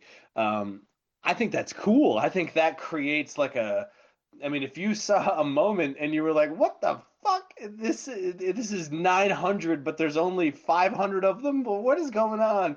It would sort of draw attention and make it different and interesting and draw you in. But also, Greg, you were talking about Record Shop. You had mentioned Record Shop, and Record Shop has instituted this new feature where you can burn moments. Well, they're not moments, they're cards, but you can burn these cards, and anybody could do it. Like, do we think that maybe Top Shot evolves to a point where I, as a collector, can stack a moment and then burn the shit out of them and deplete the supply and create a moment that is more rare than it was initially? Is that something that we think may happen at some point? Yeah, so I've talked about this before in a couple of streams. This is why I don't like burning necessarily, right? And maybe this is a hot take. The idea of burning to me has always been weird. We love hot takes. Keep it going. All right. For this exact reason that you brought up, right? If I were someone that wanted to corner a moment and burning was allowed, I am really I'm affecting the supply. Depending on how big I want to get into this, right? It would cost me some money, right? It'll be a good investment up front, but then by making the supply significantly lower, and now that moment is more scarce, that boosts up its rarity and its floor price. Do we want that in this space, right? I personally have my fears, around it, but other people like it. So I don't know. No, I don't think you're wrong at all. I think what's interesting is like, so here's where I think it changes. The dynamic changes, right? Like, if you're talking about team sets, or you're talking about collector score, or there's all the thing about Top Shot that's different than most NFTs is there's so many ways to collect, right? Like, if I'm on Record Shop and I want to do a challenge or do something, like, I have to collect a specific moment. That's it. That's all I got. And if I burn that moment, yes, I'm reducing the supply of that moment. But in Top Shot, so let's say I burn, I don't know, let's say I go nuts and spend $1,000 buying season 3 60K Jason Tatum's, and I burn them all. He's got other moments. So, like, from a team set, from a collector score, from all these different aspects, it's sort of irrelevant, right? Like, there are other ways to collect Jason Tatum moments, and so I wonder how much that may play into the overall paradigm of burning, because yes, you're burning a moment and you're reducing the supply of that moment, but I mean, who really is interested in a six? I mean, how much money would you have to spend to buy all 60,000 Jason Tatum moments so that if you burned them all, you'd like kill the supply? Like, I don't know. I think it's an interesting aspect that could be different than other NFTs, and I think of Record Shop specifically because it has that aspect already built in. But the NBA is different. There are more players, there are more teams, there are more moments of each player. There are legendary, rare. Some of the OGs like Steve and Alexo, and some of the people that were in early and have like just a bunch of moments from season 1. That, maybe you're right. Maybe that's where that becomes a really difficult thing to navigate. But as time moves on and we get into season 4, 5, 6, 7, 8, and the mint counts fly, I'm not sure that it's as big of a deal, and maybe it becomes some way to make things more fun and more interesting. As a user, it's something I've always wanted and thought right from the instant. I think we've talked about it here before, but if we're at a game and they have a Top Shot kiosk and we can burn 20 specific moments to get some gear or an autograph, that's kind of what I want, because it's not only getting fans more fandom as they want, it's also getting other people scarcity, which is a benefit to them. That's like the trade tickets. So I've mentioned this, and I think it's been mentioned in a couple other places as well. But the trade tickets can be used for stuff like that, right? So not necessarily removing it from the supply Yeah. completely, but trading it in for maybe within Top Shot's website they'll have a merch area or discounted tickets, whatever. But, Yeah, I was disappointed when they first announced the trade tickets as a recycle program, I suppose, instead of a burning program. Because I was, when they mentioned it 6 months ago, I did think it would be a straight burn. And then I felt, pun intended, burned as a consumer that it was this recycling program. And especially, it doesn't take you very many times to do 4 season 3 trade tickets for 3 season 3 moments to realize you never want to do that again.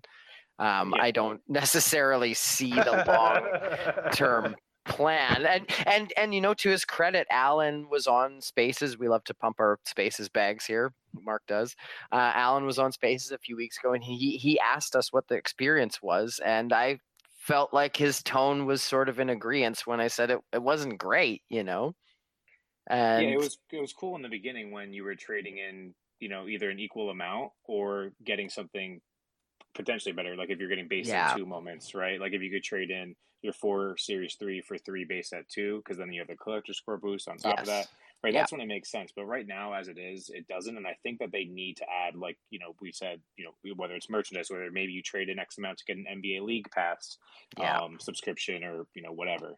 Or maybe you can then, you're right, you can get your League Pass for 100 Season 3 tickets, and maybe then you can buy a recycled pack for half price, maybe something like that. Yeah. So because I don't hate recycle packs for the reason that Top Shot can continue to use them for future things, like maybe they'll use locker room packs for other promotional giveaways and stuff like that.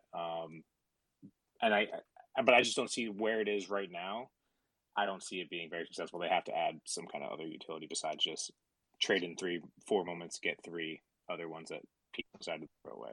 Yeah, no, I don't disagree with you at all. How interesting would it be, and how much more interested would you be in those locker room packs if they mixed in the other moments that people have traded in that don't fall into the S2 or S3 category? Far more interested. Yeah, if I right? could get that, all these nice tasty moments that have been traded in, make it more like a scratch and win, I suppose. Yeah, absolutely. It feels like a scratch and lose right now. Yeah, right. Which is interesting because they've mentioned because of loot box laws and stuff like that. That's why they don't do that. But also at the same time, I just signed up for the MLB NFTs, which is run by Candy Digital. And you buy a pack and it has different tiers in there, right? There are commons, there's rares, legendary, or epic, however they word it. I forget exactly, but I got rare moments in my. But Top Shot does that now, right? Like if you buy a legendary pack, it's not all legendary moments. Correct, but that's guaranteed. You're guaranteed that you're getting. If you buy a legendary, you're getting at least one legendary, and then rare moments and commons after the fact. The thing on in Candy, it was just this is the pack. And in the pack, you could get potentially any of these tiers, right? It's not like you're paying a premium to guarantee yourself getting a rare or legendary. It was just the pack was $50. Here's the array of things you could possibly get. So it's weird to me that Top Shot can't do a similar thing. I know that there are laws in existence as to why, but why can Candy do it and Dapper NBA Top Shot can't? I thought that was weird. Yeah, no, I think it's certainly an interesting question. But aside from that, we all want to know, Cleganes, what'd you pull in your candy pack, bro? I got a few packs because I got in. How many bags are you carrying of this candy stuff? No, it's not a lot. I think I got like maybe 5 or 6. I'd have to open up my. I got like some like Altuves and a couple other ones, but there was a glitch and I exploited it because everyone else was too. When you checked out, there wasn't like a limit, but the traditional way is getting back in line basically like we do on Top Shot now. Sure. But if you hit the back button, it just brought you right back to checkout, and you could just check out right again. So I would just open multiple tabs.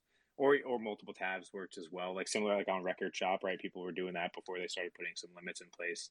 Yeah, the big thing with that was when Tom Brady's NFT dropped on DraftKings, right? Like there was some glitch or something where people opened a bunch of tabs and just bought a bunch of these Tom Brady NFTs and shut everybody else out, right? Is that Yeah, yeah. So it was. I kind of did the same thing. I mean, I didn't go crazy. I think I bought 5 packs. Like, yeah, I own like 12 or 15 moments max. so? What'd you But these get? are all. What'd you get? I got an uncommon. So there's uncommon, common, or core. They call, I guess, is their common. I got a rare Nelson Cruz, a rare Shea Langeliers. I don't really know. He was on the Braves though, and they won. So He's a you know, catcher. He's good. yeah. I got. Where's my Altuve? I know I have him somewhere. Oh yeah, Are these Altuve. videos as well on the candy?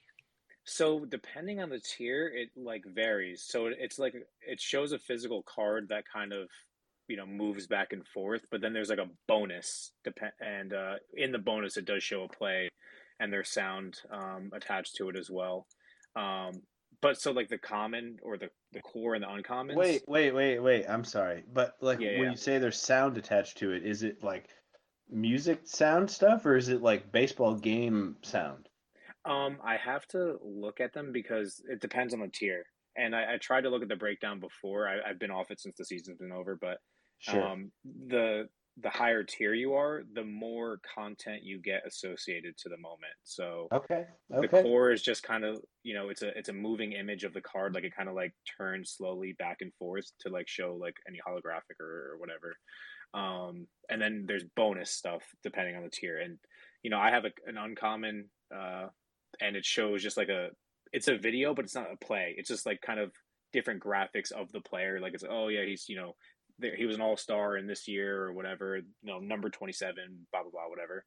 And it's kind of just like a nice, cute little video. But then there's actual, in the rare moments, like let me pull one of these up. I know you guys can't see it, but just so I could better explain it. In this Braves moment, like it shows an actual play. I'm wondering if it doesn't have a description of the play in the moment. I'm noticing it's just kind of like a random play, I guess. I don't even know when it's from, which seems to be like a little bit of a flaw. But it's still brand new, right? It just came out towards the end of the season.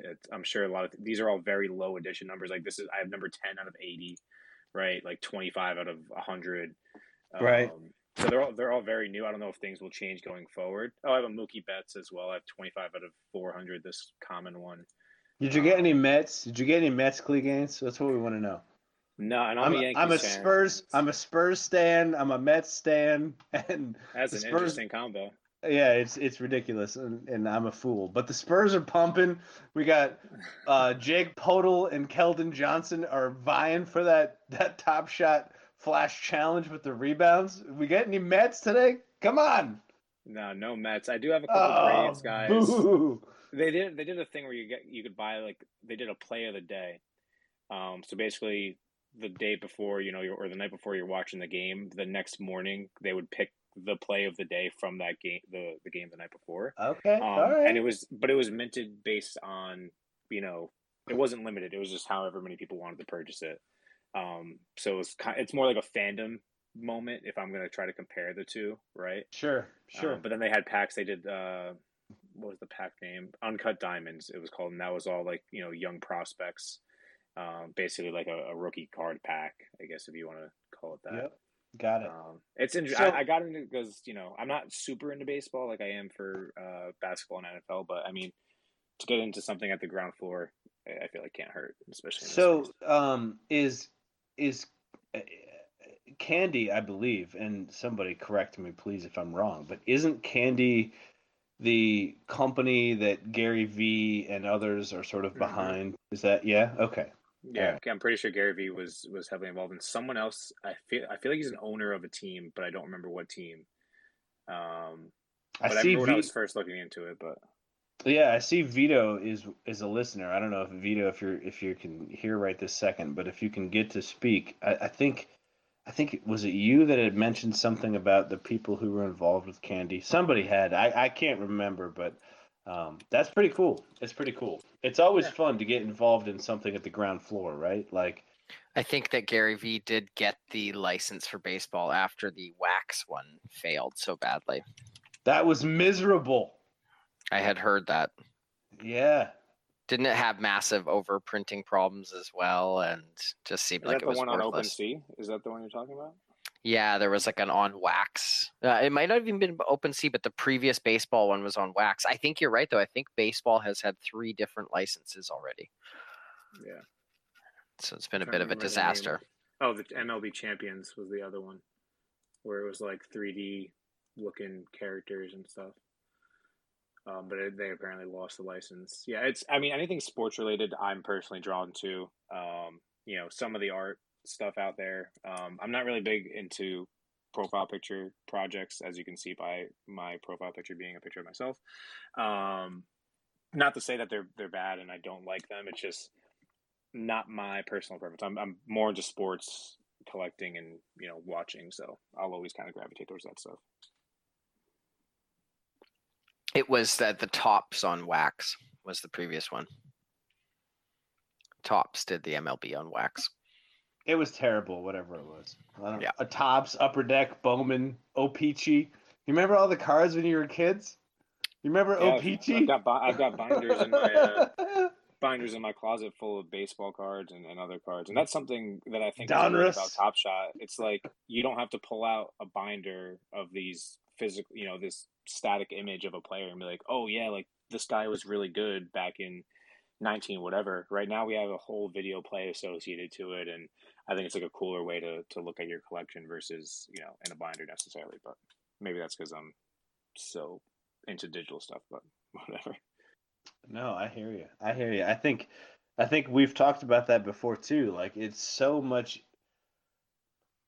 Aside, like the possibilities are endless, right? Wolf was talking about like having these giant picture frames and TVs that have your moments on them, and having them on your phone and being able to pull them up and saying, "Hey, did you see this thing? And look what I got!" And it's such a departure from the cardboard world, and I am 100% here for it. I'm an old man, and I am beyond carrying around portfolios of cardboard. Yeah, and my wife's here for it too. I'll just point that out. That's It's fair. not cluttering up the house, so she's very Right. happy that this collecting thing happens without needing to be stored in the closet afterwards. Absolutely. Yeah. Listen, I want to go say one ahead. thing really Go quick. ahead. Yeah, go ahead. There's obviously the nostalgia behind the physical cards, right? Like I've dug up my Pokemon cards during quarantine because, you know, there was a whole run up on those. Really quickly, I had an idea a while back. What would you think if Top Shot did something kind of to honor physical cards, and maybe if you were a complete set holder, you know, they sent you a physical pack, you know, because they have your information, right? They have your address and stuff like that. Maybe they'd verify it similar like they did with the Nine Lives Lounge and the Infinite Objects, but maybe you get like a physical pack of like 3 or 5 cards, but they're cards of the moments on Top Shot, if that makes sense. You know, just look Yeah. at Cool Guys, for example. Like, would people be like? I think I'd be interested just because I think it'd be something cool and tangible for me to hold. But like, is that something they shouldn't do because they're so focused on digital ownership? You know, I'm curious to hear what you guys think. No, I think it would be really interesting. So, like, one of the things that I think is really cool about Top Shot, and you know, I'm going to preface this not because I guess it's related, but because I think it's interesting. Clee Gaines and I spoke like I don't know what, like 8-10 months ago, maybe more. I was collecting the Cool Cats set, and he was he was on the fence about whether or not he wanted to collect this set. So we were conversing through Twitter because we had connected, and I was trying to see if he wanted to trade moments and whatnot. But how cool is it that like we've created this relationship that has now evolved to where it is today? Like that's just awesome. And I think that it would be really interesting for Top Shot to see, you know, set holders, people that have, whether it's teams or certain, throwdowns, Cool Cats, whatever, certain sets, and maybe there is a physical card, maybe there is there are, I don't know how many LaMelo Ball Cool Cat moments there are, but 2,000 some on number, and maybe everybody who has the complete set today gets a card, and it's a one of that number. And how cool would that be, right? You don't have to carry it around. You don't have to show it to everybody, but like it would be a really interesting way to reward people who have collected sets. And again, I'm I'm here for it. I'm here for most things, I'll be honest. I'm a pretty positive guy, but I think that would be really cool, and I think it would be awesome if they would reward people in the physical world. So instead of just pack It's cool. drops and stuff, yeah, maybe it's sweatshirts, maybe it's cards, maybe it's hats. I don't know what it is. There are people much smarter than me, like Cleganes, who could probably come up with stuff. But give me stuff. Give me stuff that I could wear to the grocery store or bring with me or have. I'm all about it. I love it. I like the card idea. It's kind of like a club card. You could have it in your wallet. Although imagine Steve's wallet if they sent him a card for every set he had completed. Yeah, well, there are Guy some couldn't people. get his Yeah, couldn't they get his gotta wallet in his pocket. they gotta be like, hey, listen, you'll get 20, like, and that's we're Steve's gonna cut you off. Steve's got to Yeah. Steve's got to wear a merce or something. to It's be like able to- the Amex. When you get the Amex, that's like the really thick black one. They got to give him that like really fancy one. It weighs like a pound. Yeah, I think I all that love stuff's it. coming though. I mean, whether it's merchandise, whether it's more in-game experiences, or just any type of physical utility or reward you can get, I think that's all coming. I mentioned this on briefly on the Top Shot NBA Top Shot stream during this last pack drop. Bit of a For, flex. Bit of a yeah, flex. yeah, no big Give deal. it to us. Give it to us. We like I it. heard 20,000 people watched too. Congrats. What? Yeah, Get out of here. Yeah. I mean, we hosted NBA Top Shots, Twitch account, so it's that helped.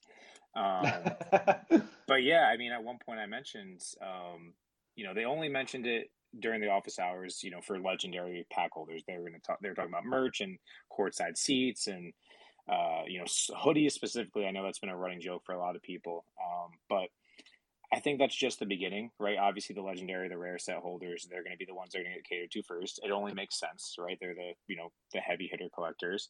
But I think it will eventually trickle down. And I think that one big component of why it hasn't happened yet is just because, yes, I know we are still in beta, but I was very much expecting, I think other people were too, to be out of beta by the time this season started. Right, we saw what happened in Vegas for Sure. Summer League. We saw the Top Shot booth. You were able to mint moments from the games that were happening the day before. We were like, wow, this is what's going to happen when the season starts. Obviously, that didn't happen, right? We had to run it back towards the end, and there was issues with the pack drops. They were trying to keep the marketplace open at the same time. It looks like they've now corrected that. But we had a bunch of bugs leading up to the beginning of the season. I think that they had to push those plans back, right? We were expecting a full-blown marketing push, commercials during games, the guys on the TNT set talking about Top Shot. I think all of those things are going to come. They're just been a little bit delayed because they need to perfect the platform, which is what Roam said, like during the office hours. Like they want to make sure that the platform is where it should be, where it needs to be in order to be able to onboard all these potential new users. Because once they start marketing for real, I think it's going to be hard to not get so many new users in, right? If you're throwing up Top Shot on commercials during games, more at the stadium, it's just inevitable. There's so many NBA fans out there, and even if they don't know what it is, they're gonna come and find out. So Yeah, when we talked to Austin in our spaces, it was again, I hadn't thought about it in this capacity, but like he was talking about how challenging that was because again, the NBA, the NBA Players Association, and Dapper Labs all have to agree on a moment to be released. So in Summer League, when moments are being sort of cut and released as they happen or shortly thereafter, it was seriously challenging. And if you were to try and do that across the board in every NBA stadium, it would be nearly impossible to do real time.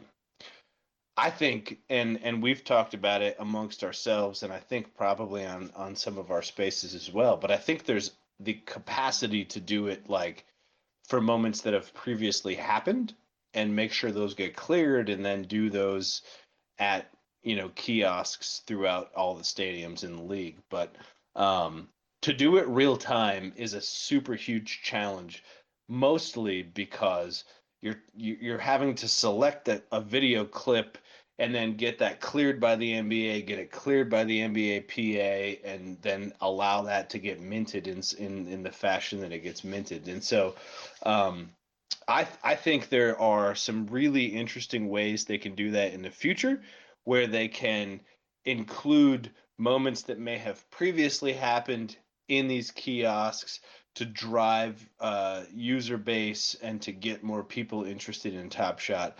But what they did in the Summer League, I think, is probably pretty unique to the Summer League. Just based on that conversation. Yeah, my understanding was that it would be, all right, this week they're going to be at Brooklyn Stadium. They're going to be at the Barclays.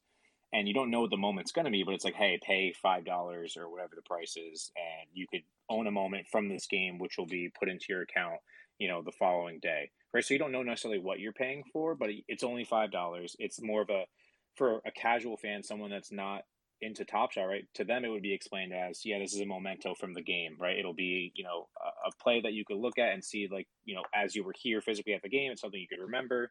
And then obviously for us who are, into Top Shot, right, we'd mint as many as possible, of course, in the hopes that we could resell them. But also, you could be lucky and get, a crazy game winner. Not that I think that they would use that for the fandom moment, but you can get a really nice play, a really nice dunk or something. And it would be extremely limited because it's only from the people that were physically there. And I know that they had mentioned it was due to like logistics issues and staffing and stuff like that, but I do see it being something they could potentially do in the future. And I know it's something that myself and a lot of people are looking forward to. Yeah, I think as they move forward, Squiddy's going to speak on it here too. I think that as they move forward and they refine the process, it could certainly happen. Squiddy, go ahead. What's up? What's popping, everyone? How you doing, bro? What up, Squiddy? It's Friday night and I feel all right. We are big chilling, man. Just hanging out with the Wolfpack. I just think, again, I get that vision, right? Because people like to save tickets, right? So you save. You were at the Kawhi, you were at the Raptors-Sixers game, and you had Kawhi hit that shot. I'm man enough to talk about it. We get over things as Sixers fans. Best moment of my life. It's as it should be for Raptors fans. It was fucking incredible, and I love Kawhi. I'm a big Kawhi stan. He just kind of runs in the blood. He's just like my type of basketball player. But having that moment, like, that's one that's legendary, but it's like fun regular season ones where you go, again, I'm just like blue skies in here, just kind of talking as a fan. Continued, but I see where the head's at, like being able to, there was a clutch 3 that happened and you can only get that moment from being at the game. It's always fun to think about. Like, those are the thoughts that kind of got me into, Top Shot initially. It would be much harder to sell that moment too. If you pay for it, you saw this moment, you're like, oh, I can't sell that when I was at that game, Right, but it's for the collector, because I'm always going to think in terms of just like, I'm a basketball junkie, man, I'm always going to think like, yo, it's just fucking cool. Oh shit! Pardon my language. I guess swear as much as you want, bro. Yeah, I'm not on the Discord, so I can say I can say frick. Yeah, I'll get naughty. But just in terms of collecting too, I've got so many tickets from so much stuff. So even just like, I remember that one jumper because it was just like the turning point in the game. So that's like that regular season moment. Yeah. So maybe that's the way. Maybe that's the way it goes, right? Like, maybe you don't necessarily get the moment while you're at the game, but you scan your ticket and you register your email or your Top Shot account or whatever it is, and once they can get the moment and clear it and go through the process, maybe it gets airdropped to you, right? So I think maybe Clee Gaines was talking about, like, you're paying $5, so like, who cares, right? So you pay $5 when you go in, and whatever the moment is that happens from that game, maybe that's what you get, and maybe that creates some sort of frenzy or excitement about what's it going to be. Is it this dunk or is it this assist or whatever? Yeah, it'll also connect people because, like, you'll be able to see, all right, who has this moment, right? So, like, you could be like, you're like the champion of that day, of that game, like, kind of like right. your belief in like that game as part of like your team's regular season story. I don't know. Whoever has that moment initially, at least, right before it starts on the market, whoever has that moment had to have been at that game, right? Right. So, like, you could create a community around that moment. That's a pretty cool idea. Cleganes, you were going to say something. Yeah, no, that's how it was in Summer League. Like, it was, you didn't know what the play was going to be. You just knew it was going to be from the game you were about to go watch. I can't believe I bailed on Summer League. I was ready to go. I was just feeling, I got the sniffles a little bit, and I was just worked. I was like, all right, I'm not, I'll bail on Vegas. But that was the time for me to go, too, because I was on the Top Shot squad. I've been to many a Summer League. I've probably been to about 5 Summer Leagues. It's so much fun. Yeah, it's so much fun. I was it's in just an absolute Nashville. Blast, it's just could not go. Activity. So I was very jealous of people that got there, and then I was like, all right, it'd have been dope too. Like hit the booth, meet the collectors, but Squiddy, in due time. Squiddy, in due time. What's up, bro? You had the sniffles and you bailed on Summer League? Come on, man! What the hell? Yo, sometimes the sniffles, they are vicious. The sniffles can be murderous, and I wasn't taking any chances. No, I had a lot going on. There was some other shit. I was under the weather. No, I'm just busting your chops, man. I'm just busting your chops. I got to give a quick update though. Rebounding leaders for the night: Sabonis, Capella, Ayton, 1, 2, 3, Zubac, and Siakam are 4-5. They're tied right now. It looks like Zubac may be 1 rebound ahead. So how many more games do we have on the go right now? So you still have Podol, who is right there, and they're in the 4th quarter. And you've got Keldon Johnson, who's fairly close. He's got 10. Sure. Yeah. Anyone got a hot Keldon Johnson take? Because last year he was like the superstar pickup, like, oh, he's a stud. The Spurs got a steal. He hasn't been like terribly impressive. There are times he shows a ton of pop and a ton of flash, and just like he's clearly fundamentally sound. But Squiddy, I don't know if you know this or not, but I'm a Spurs fan. You're a Spurs fan? What's your take on Keldon? Like, so Keldon Johnson is uber athletic and needs to learn how to shoot. And if he can learn how to shoot, right? Like if he can hit a shot that with some level of consistency, which I think is a fair assessment of most young players in the NBA, but if he can learn to shoot consistently, the sky is the limit for this kid because he is just uber athletic and can get to the bucket whenever he wants to, but he doesn't have a consistent shot. That's my take. Luckily, NBA players have proven that if you work on it, you can improve your jump shot. Well, yeah, but the Spurs are the best case example, right? Because like Tony Parker couldn't shoot when he came to the NBA, and they've got Chip. His last name just left. Chip English. Mark, yes, how long do you give a player like a leash to learn how to shoot? If he's got like all the other things until you're like, all right, maybe this guy just can't shoot. Yeah, that's a great question. So like I'm an idiot and I sit home in my couch and watch NBA games. So, I don't play. That makes you an expert. Yeah, right. So, but I don't think it's necessarily the amount of time in the NBA. I think it's more an age thing. And I think if you get to the age where you're 24, 25 and you haven't quite figured it out, you're probably not gonna, right? Like I think it's like if you're, you come into the NBA, you're 19, 20 and you take a few years, that's fairly regular, that's pretty normal. If you get to the point where you're in the NBA and you're, I don't know, what, 24, 25 years old, you've been there 4 or 5 years and you just haven't been able to figure it out, you're probably Bonzi Wells, right? Like you're just not going to figure it out. Yeah, right. Think about it, bro. I turned 30 a few weeks ago, right? So you're not figuring it out yet, Squiddy. No. Like I think like, in terms of people figuring out, right? Like you're 20, if you're 23, 24, 25, you're still young, Like it's just I don't know. I feel like It's crazy. As long as the world kind of going in the right spot. Yeah, 100%. Squiddy, here's like the world. The best stories are like the Brad Wanamaker's, you know, who kind of like go ahead and go overseas, and then they're like 30, and like, all right, let's go ahead and make an impact in the NBA. Yeah, but it's like the world of athletics it's just different than everything else. And if I was gonna go too. It's like the same mentality with NFTs, you know, like the delayed gratification. Sure, Mike, what were you gonna say? Real quick. So here's what this comes down to. Most NBA players, all you're really trying to get to is your second contract, right? You have your rookie scale deal. Hopefully, your 5th-year option gets picked up to your first-round pick. Right. When it comes from like professionally speaking, like what the goals are once you get into the NBA. Yes. The goal is to get to the second contract. Yes. And for most NBA players who are getting drafted anywhere between 18 to 22, that means from an NBA player perspective, hopefully you get an extension before that 5th-year option gets picked up. You know, a good example of that would be someone.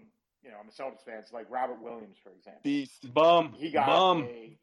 Beast. He's not a Spur. He's a bum. Well, he's not playing well right now. But Tyron Wood got a massive extension. 4 years, $55 million. Now, comparatively speaking, there are other guys in the league who have gotten around the same time. Take, for example, on Memphis, JJJ. He got a similar extension, except it was for $110 million. Now, would you rather have Robert Williams at half the money to give you similar production, except for the fact that Robert Williams can't shoot a 3? And that's the difference between $55 million and $110 and $120 million. So, to your point, broadly speaking, on whether someone can shoot matters in the NBA, of course it does. But the question is, you know, guys like Jason Kidd developed a jumper when they were like 31, 32, 33. So it can happen. But on a lower scale for someone like Keldon Johnson, who's like a mid-tier player in the league, yeah, you only have a certain amount of time.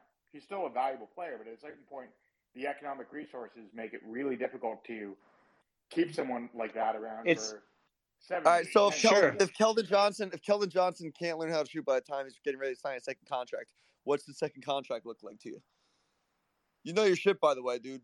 Like, great. Well, but Mike knows his shit. Mike knows his shit. Yeah, Mike is super sharp on this, but the thing is, it changes dramatically because of the money involved, right? Like, it depends on the collective bargaining agreement. Yeah, but it depends on the TV contracts and the league and like the TV deal.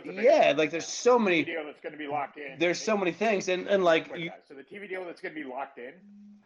No. Go ahead. I was just going to say, like, there's so many variables because, like, right now, the TV deal is like, you look at LeBron and he signed multiple 1-year deals because he knew there was going to be this giant TV deal coming. So, Mike, jump in. Go ahead. Yeah, this TV deal is going to be massive. Like, it's going to dwarf anything the NBA has ever done. And by the way, this affects Top Shot too, because if you think about it from a big picture perspective, the NBA PA only gets allegedly 2.5%, but like big picture, I don't know how structurally it may end up affecting Top Shot, but I could see somewhere in the back end there may be a thing there. Anyway, the important thing on this TV contract is it's going to be the biggest deal the NBA has ever signed. What that's going to mean is your high-end players are still going to make boatloads of money, way more than the $50 million that the top player in the NBA is getting, which I think is Russ this year. I think Russ is actually getting paid more than anyone else in the league. It's either Russ or Steph, one of the two.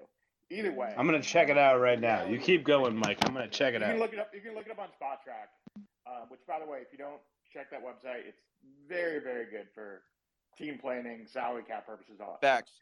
But the important thing to note here is you're going to see the high end get really high, and the mid tier get way out of whack comparatively speaking to what people are used to. Like that Robert Williams deal I was talking about will be pennies on the dollar. Right. Versus didn't we already go through that? Didn't we go through that like pre-lockdown or not lockdown? My mind is just I got lockdowns all the lockout. Yeah, but the thing is, it changes, right? So yes, we went through it, and it was like this guy signed for this guy signed for that, and the next year some bum signed for twice as much. But it's going to happen again. But it's going to happen like threefold. I call that the Ryan Anderson. I just remember him signing a fatty of a contract and then just deciding not to play anymore. actually a salary cap feature. That wasn't actually a bump about the TV deal that was signed in 16. That was basically because the CBA was ending, and they had just re-signed a new CBA. There needed to be a smoothing out of the salary cap, and this gets really legally nerdy, and I'm not going to dive into it too heavy. Please do. But basically, I'm not. Okay. It's basically what it really is like the players decided not to smooth out the collective bargaining agreement. Or sorry, they just through the collective bargaining agreement they decided not to smooth out the salary cap. When you decide not to smooth it out, what ends up happening is you got this massive of the overall number that people could get paid. So you did have those really crazy mid-tier deals, but what it also allowed is the Warriors to sign Kevin Durant because the luxury tax number went all the way up way too high, so the Warriors could get Durant under the cap, basically, the hard cap anyway. So yeah, it happens, but like it's going to be way different with this new deal because the players learned from the cap smoothing because they got hurt on the backside of that. The following deal, 17, 18, 19, no one was signing good mid-tier deals. So while those guys in 16 got paid, the guys in 17, 18, 19 didn't. The last CBA negotiation in 21-22, they fixed that. They did cap smoothing, and everyone's gotten paid pretty well. So that's the big difference. Hey, good, Sorry. Good shit, brother. Appreciate No, that. Mike. So I went to Spotrac.com NBA contracts, and I'm looking at the annual value of the contracts. It looks like Steph Curry is number one. Interestingly, though, number 1, 2, 3, 4, 5, 6. 6 is Paul George, and 7 is Kawhi Leonard. Kawhi Leonard hasn't played, and he's getting paid $44 million. That's insane. I heard they pay Alston. Really. I heard Alston's on that same contract. You heard who? I heard Alston's on that same contract. I don't know. I can't speak to that. I'm just looking at what I'm looking at, man, and I'm shocked. I mean, the crazy thing of that is Paul George's extension. So Paul George signed a new extension that takes him up and through 24-25. Correct. With a team option for 48. And then Kawhi signed a Kawhi's extension as yeah, well. Kawhi's through 25 as well. Same deal and same numbers. Basically, It's a $40 million escalating up to 40. yeah, it's literally about $300 less than Paul George, and that's probably the key here. By the way, just as an FYI for those here in the chat, one of the things that's really important with NBA player salaries is there used to be what was called the over 32 rule, which was the Chris Paul rule, which basically meant that you couldn't sign a max contract if you were like 32 or older. Chris Paul was the previous head of the CBA. What he allowed them to do in the last CBA negotiations is he basically made that number 35. So at the end of that deal, it looks like Kawhi will be 34, so he'll be eligible to sign a max deal at the end of that deal. So it allows him to get one more bite at the apple at age 34. And by the way, coincidentally enough, Chris Paul, when that rule went into place, was just turning 34. interesting. So he signed a $100 million max extension. And Chris Paul's got 5 years left, doesn't he? Yeah, at like 40 million or something, whatever it is. I don't think it's 5. I think it's like 3. But yeah, it's a lot. Good for him. Good for us too. We deserve it as basketball fans. We got Austin here with us too. Austin, you want to jump in on this one? What's up, Austin? How's it going, guys? I love. Hey, buddy. You love jumping into this NBA freaking chat. Yeah, this is back in your hoop days. Austin hears contract talk, and he gets this his radar goes off. I actually have a little button that I installed, so we got a little. I pressed the button, and it sends a little signal to Austin here. You know, we're talking contracts. Popped up in the chat. Yeah. It's the same one that it's an unbelievable sense that he has. Is that the same button you pressed when Alan was saying too much on Twitch and Dumbo had to jump in? Was that the same button? Oh gosh, this is reminding me like before, pre Top Shot days for me. I did a lot of contract news for Slam, and before Slam I was at Hoops Rumors. So you're speaking my language with all the cap smoothing. I think was the first phrase I heard. That was the summer of Jan Mahinmi. That was a pretty rough summer for a lot of GMs, but it's definitely a fascinating period of NBA history. What was your to get back to the start of this? What's your hot take on Keldon Johnson? On Keldon Johnson, did I miss something today? Yeah, no, that was this whole basketball tangent got going on. Squiddy asking what we thought about Keldon Johnson. We're into Keldon Johnson talk right now, Austin. Sometimes it's just sometimes it is what it is. Keldon talk, just for the sake of Keldon talk. That's fine with me. No, he's on the lead. He's on the rebound board, I believe, for the last challenge. I really like Keldon Johnson. At first, I wasn't sure about it because every Spurs prospect kind of fits into the same boat where you're like, is this guy awesome or is it just the Spurs system? But I mean, I think the reps with the USA team helped his confidence, and I think we're now sort of viewing him maybe with a higher ceiling. But I'm high on Keldon Johnson, and I think he could just be the latest in a long line of slow burn, prospects that really develop under that system. So yeah, I'm high on him. Long story short. Then the question was, how long do you kind of give him in terms of, all right, really trying to add that jumper to his bag of tricks and really just kind of start shooting on a consistent basis? Which I did read. Someone just posted he's 38% from the 3 line. It's not this year. Not bad. Yeah, not bad at all. There's a couple not prospects, great. Even not just bad. On that team alone, where you look at them, maybe we'll get a glimpse of what they could be. Lonnie Walker is another player who sort of fascinates me. If he played his best case scenario every game, he'd be great. And then. But I guess just don't do it consistently enough just yet for anybody. Lonnie's a local boy. Love Lonnie's game. He's got that Philly swagger. He's from the town. I love it. He was fun to watch. And where was he? Shout out to Philly hoops. I will swear by it. Philly has the best hoop circuit in the United States. I will. It's just fact. I love it. And Chicago, you were all over that, right? Chicago, nice players, fine. New York, yeah, they've got a great circuit, but the ballers are from Philly. I love that. Ballers I'd from actually Philly. argue I'd argue DC. DC's got a hell of a pipeline for sure.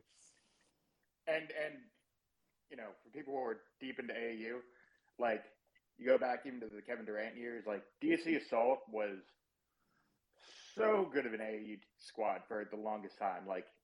The AAU pipeline up and down the DC, Ohio, Maryland area, crazy. Ohio's loaded. They got some ballers in Ohio. That was the big one when we went to nationals. All Ohio Red was one of the big teams out there. I'm pretty sure New Jersey ranks for high school at least number 1 in the country almost every year. Oh yeah, Jersey is kind of I guess you can almost call the whole Northeast as one kind of pipeline. We got any other where are the ballers at in here? Anyone? Yeah, I'm from Jersey. That's why I brought it up. You grew up in the circuit? Yeah, I mean, I balled. I wasn't. I was better at football. Not to get into that, but I did play basketball in high school, and that was the most I played. Football was my sport. Did you play football on the basketball court, Cleganes? No, I did have to play center as someone who's 6'3". I think in high school I was 225, 230. I was the biggest kid on the team, which shows you how small we were. So I am not a center, but I had to play center a lot of times and go up against 6'7" kids was one of fun. So I had to bully them a little bit. Or at least I hear you. But so the football helped. Nice. Speaking of threes, I'll be participating again. This free plug. They got this little NFT BA that nice little NFT project. I'll be doing a 3-point contest down in Miami. Very excited about it. Good to. Always fun to shoot around. Is that the same one Steve's at? Is that in Miami too? It might be. Steve, are you going to be in Miami? TBD, but no, I'm not going to that game. But I might actually be going to Miami on Thursday. We'll see how this pans out. We'll see. Wow. Oh, very nice. Yeah, I'm in Florida as we speak. I feel like it's important that I give an update. We've got Sabonis, Capella, Ayton, Zubac, and Tatum has now taken He's tied for fifth place. Tatum, Keldon Johnson, Pascal Siakam, and Beef Stew. So they've all got a ton of moments, right? Yeah, purchase moments accordingly. Yeah, Ayton's going to be the bottleneck, though. If you haven't gotten Ayton already, that's going to be the one. Ayton's a really interesting moment. Yeah, because he has, I think I read he has 12 moments or 10 moments, but none of them are under or over 15K. He's a really interesting player on Top Shot. If you are a Wolf and you have the throwdowns, you've got the Ayton. You're good. Yeah, I've got the playoff set, so it has the Ayton as well. There you go. There you go. Speaking of Dave, if we could tie this back to what we spent the first hour talking about, we've got the man Austin on the line, Mark. And we talked with Steve and Cleganes and Stacked about the Shaq update. Now, is this your doing, Austin? In some ways, it's definitely not to put you on the spot, my friend. Not to put you on the spot. To be involved in rectifying, something that we got a little sort of crossed up and wasn't up. It didn't pass all the checks that it should have passed, basically, for a myriad of reasons. But fortunate to be able to rectify it, and get it out there, and we've touched up some sort of like visual glitches with the renders in the past, right? Like when there's been some cases where a video will kind of skip or whatever, and we'll just re-render the asset and upload it. So this was an example of the footage that made it in. I was kind of surprised at that. It was just there were some wires crossed. But then to find out that we were able to actually update it with the better version was awesome. I was happy that the team was able to do it, and just happy to be able to get it out there for the people that were so excited about it. I want to make sure that we can at the end of the day deliver the stuff that gets people excited. So I was really happy to know that it all came together. So can you explain, Austin, the video changed, right? And admittedly, it's foggy for me, but it seems like there's more emphasis on Shaq towards the end of the moment, and he almost falls into the crowd, and there's a whole thing. So the moment has changed. Why had that happened, and is that a decision that was made because it was a thought that your team made the moment better by doing so, or made it more a quote-unquote Shaq moment by doing so, or was it just video that everybody finally recognized should have been in the moment to begin with, or what was the thought process behind it? There were a couple of different, renditions of the footage. There usually are for things like that. From conception to when it's able to actually be released. And that one did flip flop, right? Because it's a moment that could be a Wade moment or a Shaq moment. And I think it was both at some times. And I think this is just an example of the wrong version of the footage sort of ended up making it out. And just kind of some miscommunication during that phase. Yeah, no, I'm happy to get it tweaked. These, it's crazy how fast, time has been moving, right? Because when we started this 2005-06 stuff, we've moved. I've personally sort of been all over the place since then, doing the in-season stuff and the fresh edge stuff that we've got coming. I kind of had to have my eye on too many balls at the same time, and that one sort of slipped through. And it was like a previous version that wasn't the final version, and I don't really know how it made it out. But I think it just gives us a chance to tighten up another part of the process. But sure, able to get it. So really interesting. So so let's zoom in on that moment particular, right? You have a platform with thousands of moments, more than thousands, but you know what I'm saying, right? Lots of moments, and This particular moment could have gone either way, as a Wade moment or a Shaq moment. How often does that happen? And how often is there this conscious, like, well, if we edit this in a way that removes 3 seconds here but adds 3 seconds here, it creates a better moment for that player versus the other. Is this pretty unique in that regard, or does that happen consistently, dependent on the player? It does happen. I guess probably maybe more often than you think. I think one very notable tandem that I feel like we have to make these calls on every time is Trae Young alley-oops to John Collins. There's many cases where it could be Trae assist or it could be a John Collins dunk. And yeah, sometimes just being able to, once we sort of figure out, what's the better part or where would be the better place to use this, like that's sort of like a decision we have to make from a product perspective, like where does it fit the best? And once we have that answer, then in some cases it's nice to be able to go back and say, okay, now that this is the direction we want to go, what can we do to make sure that the footage leans into this exact version of that? So sometimes there's some back and forth that way. So things end up changing. So, in terms of the roadmap, right, and the ability to hopefully at least sort of catalog moments in a way that says like, oh, that was a nasty dunk. Let's push that aside for a throwdowns, or let's whatever the case may be.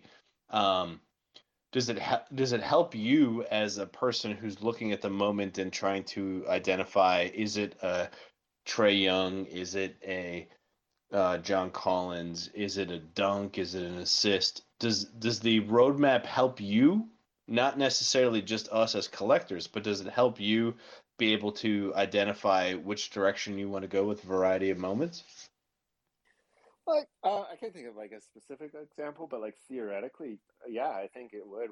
One of the things that's sort of on my mind is, if it's a toss up for the moment, and one of the options is a player that is just going to get a ton of moments, and we don't have to worry about that. It's nice to be able to have that sort of flexibility to be like, what, player B as opposed to player A, would benefit a lot more from having this play count towards their cap, because there's that cap in place, and I love that it's there. Right. But no, it does sort of present those situations. So, another question that I've got in relation to particular players and seasons, and S1, S2, and going into S3, how do you determine? So the NBA is a very flexible league in terms of you could play five small guys, you could play guards out with one center. There's all these different variations. So how do you determine the positional, the way that you identify the position of the moment, right? So center, power forward, small forward.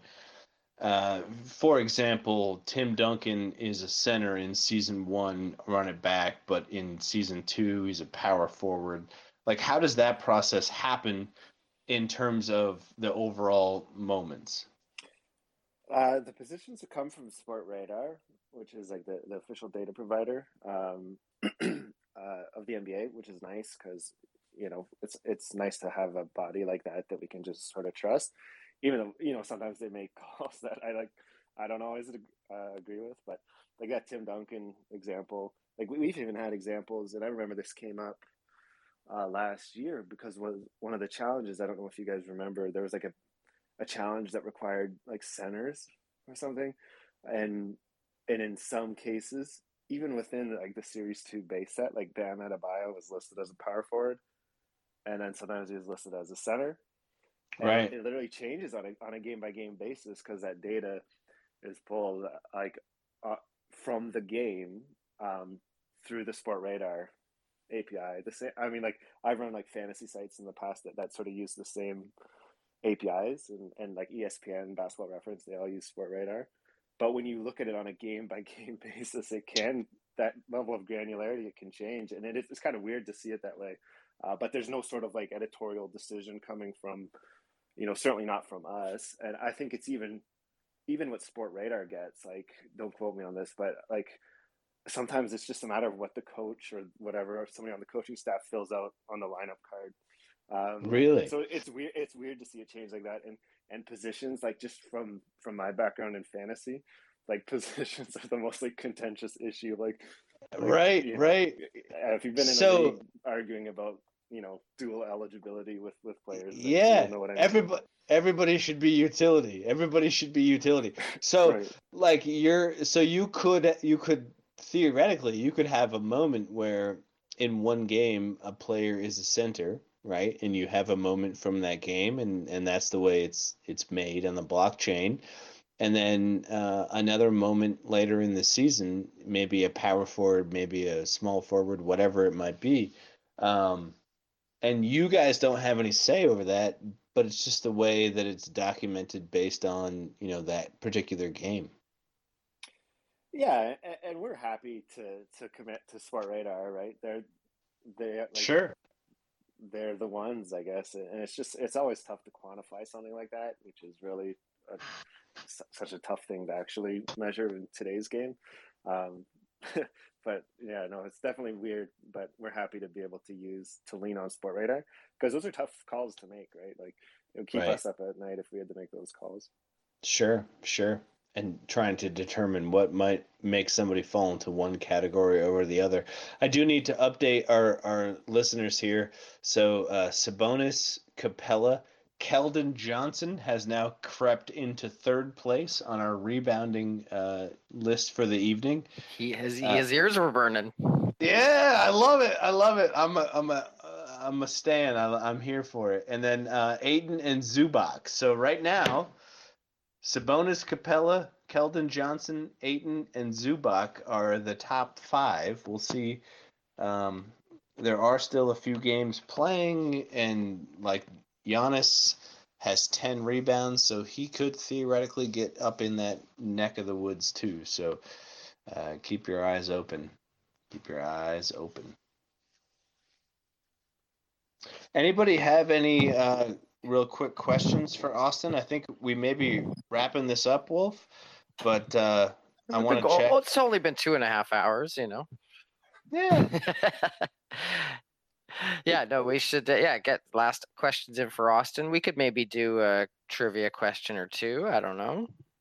We've got a couple more minutes. Do we want to get? So we should just announce too. We've started the Wolfpack Discord. Oh, good call. And to get into this Wolfpack Discord, there's a few layers of I don't know, a few key cards you need to get in. One is through these trivia games. We've been fortunate enough that our big homie Steve here has been giving out the Diallo 40Ks. So if you are a holder of one of these Diallo 40Ks we've given you, you could get in. Or if you've purchased the Diallo Throwdown, which is sort of our DAO, our Wolfpack mantra, then we've got a place for you to come in. So we're just getting it going. We're having all sorts of fun stuff in here. So if you're listening now and you don't win a Diallo 40K, I urge you to keep that Wolfpack Twitter notifications on so you can potentially win one. And we're gonna start building a little community over here. It's been a lot of fun the last couple of days. So, I love that you're. I love it. I love the 40K option. That's dope. Yes, totally. So I think that's good shit. I think that's cool. Clay Gaines, you've been in our Discord. What do you think, man? Yeah, what's the brother got to do to get an invite? Very good. If it may not be the answer you want to hear, but the bot where you could play like fake blackjack, I think is my favorite thing. It's just amazing. Like when I'm bored, I just hop in there and like play some blackjack on Discord, which I didn't even know was amazing. I lose all my fake money in there, Clay Gaines. Come on, God dang it! So we actually have a contest for December in our casino. The leaderboards were wiped today, and so I think Coach said December 28th, the leader of the casino is going to win some moments. So we're going to start. I got to say, if you're going to do a contest, you got to turn off the. We did turn off the Rob feature. Okay, because I know I rob people. I got robbed. I think I robbed you. I think I took. Yeah. I love it. Yeah, I robbed Dumbo. I love so, it. Yeah, Dumbo was in there with a bunch of money, and I robbed him, and then it was just pandemonium after that. So Wolf, I've Yeah. got some questions for trivia. I've got Okay. some NHL questions, some NBA questions, and some world history questions. Is there somebody in here that we want to pull up and ask some questions? Well, yeah. Well, why don't we ask? I've got a couple too, because we had Stack to mention sets on the moment. We'll try to keep it to what we were talking about today. So we had Stack to mention how few team sets there are and few sets there are in general, and why he would think it seems likely that we're going to get rewarded. So why don't we see if we can stump Steve with a few, since we're giving away his Diallo bags. So I love it. So I'll give Steve his first one, and maybe we can ask Austin. We'll ask Steve one, Austin one, Squiddy one, and we'll get 3 more people in this audience into our Diallo club here. So Steve, 8 people have completed this set. Only 8 completions, and you are not one of them. What set am I talking about?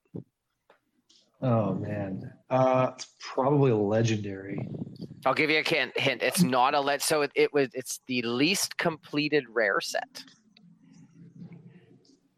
Oh, 8 people.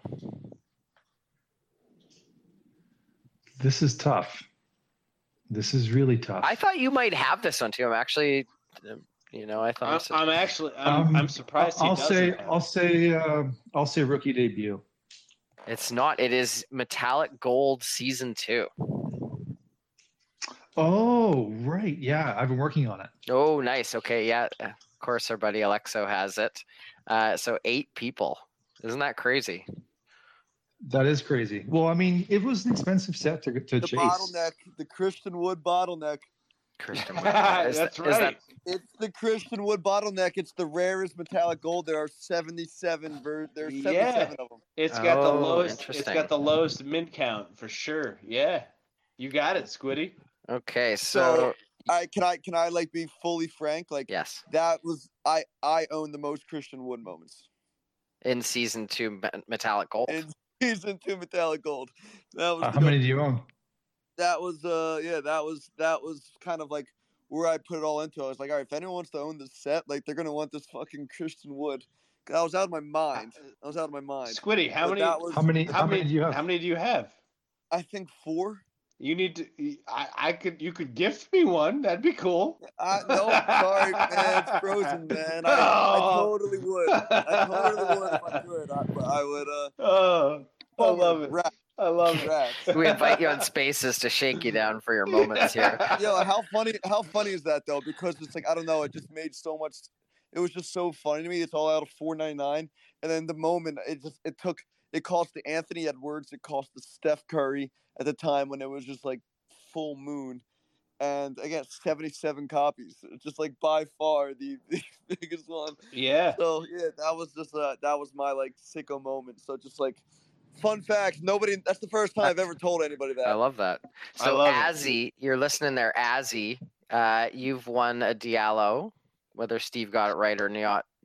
So if you can send me a DM, then we can get you in, and we'll get you in the club, and you can get Robin Cleganes on the poker game. As long as you just always rob Cleganes and not me, that's the key. You got to put your money in the bank, and then you don't get robbed. It's all safe. Can you actually put your money in the bank? I didn't know that was. Yeah, for sure, totally.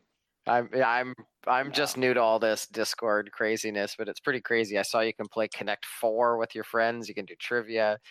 Hangman. Okay, so the next person who's up is Top Shot Chameleon. You're gonna win a moment on this next one. And Mark, do you want to ask Austin a question? Give him a good hard basketball question. Ooh, a hard basketball question. All right. Austin, it's a basketball question that's outside of basketball. Oh, gosh. Does Shaquille O'Neal have his doctorate? Oh. Shaq's a busy guy. I know that. He's making pizzas all day. When does he have time to go to school? You know, yeah, I say he does. I feel like I can recall him commenting on it. Yeah. I'll say yeah. 100% correct. He does. Oh, His doctorate is in organizational learning and leadership with a specialization on HR development from Barry University, wherever that may be. Love it. I love it. That's my for the record. That's somebody's alma mater? What was that? Somebody's. It's not, but I just looked it up. It's a university out of Yes, Miami. it's in Florida for sure. Yeah. Squiddy, is that what you're doing? What am I doing? You're going to Barry University. Barry University. Nah, I'm done school. I'm always learning, but I'm done school. Fun fact: Shaq also has his master's degree from University of Phoenix. Fuck. Love that. Take that as you will. They have a fantastic basketball program.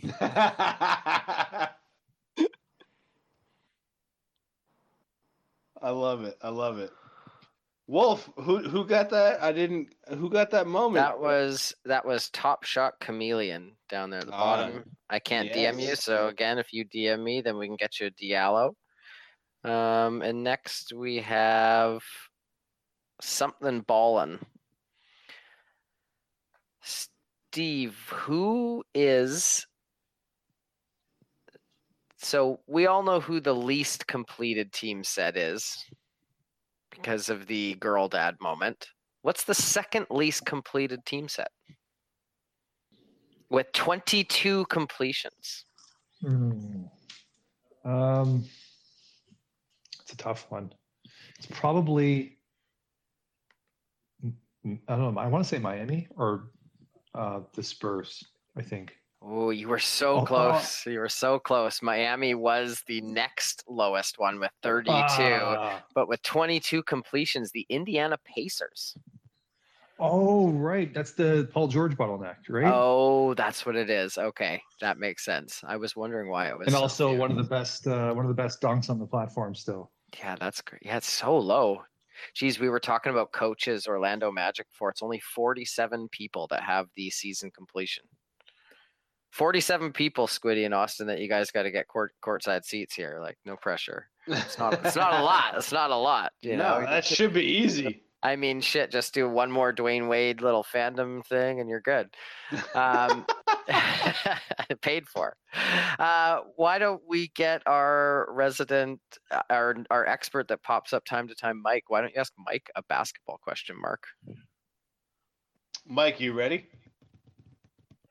Go for it. And we're going to get Apelicious. Apelicious, you're on the board. So we're going to get you a Diallo 40K on this next one. And for the record, Mark, I'm still licking my wounds from the Spurs just having a 15-0 run in that game against the Celtics, but it's cool. Anyway, keep going. I'm gonna drink my whiskey. I like it. Wait, whoa. Mike, what kind of whiskey are you drinking? High West. High West. I was having some Johnny Walker Black earlier, so I'm just on the straight Maker's Mark tonight. Nice. Yeah, Maker's is always good. I'm a High West guy. They're based out of Colorado. It's really good whiskey. Anyway, that's fair. That's fair. All right, so this should be easy for a guy like you because you've got this like brain that just knows the NBA. But who is the shortest player in NBA history? Ooh, Muggsy comes to mind at 5'3". I think, and 5'3" is probably being generous. I'd say it's Muggsy Bogues. Final answer. You are correct, my friend. Nicely done. Yeah. Muggsy was like 5'3" in his Nikes. He was probably closer to like.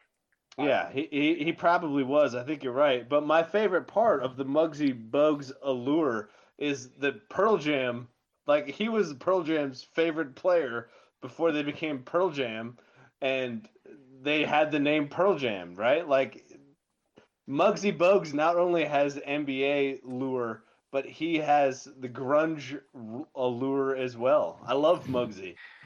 Muggsy was Mark, Eddie Vedder's favorite player? That's crazy. Mark, you're close. It's Mookie Blaylock was Pearl Jam.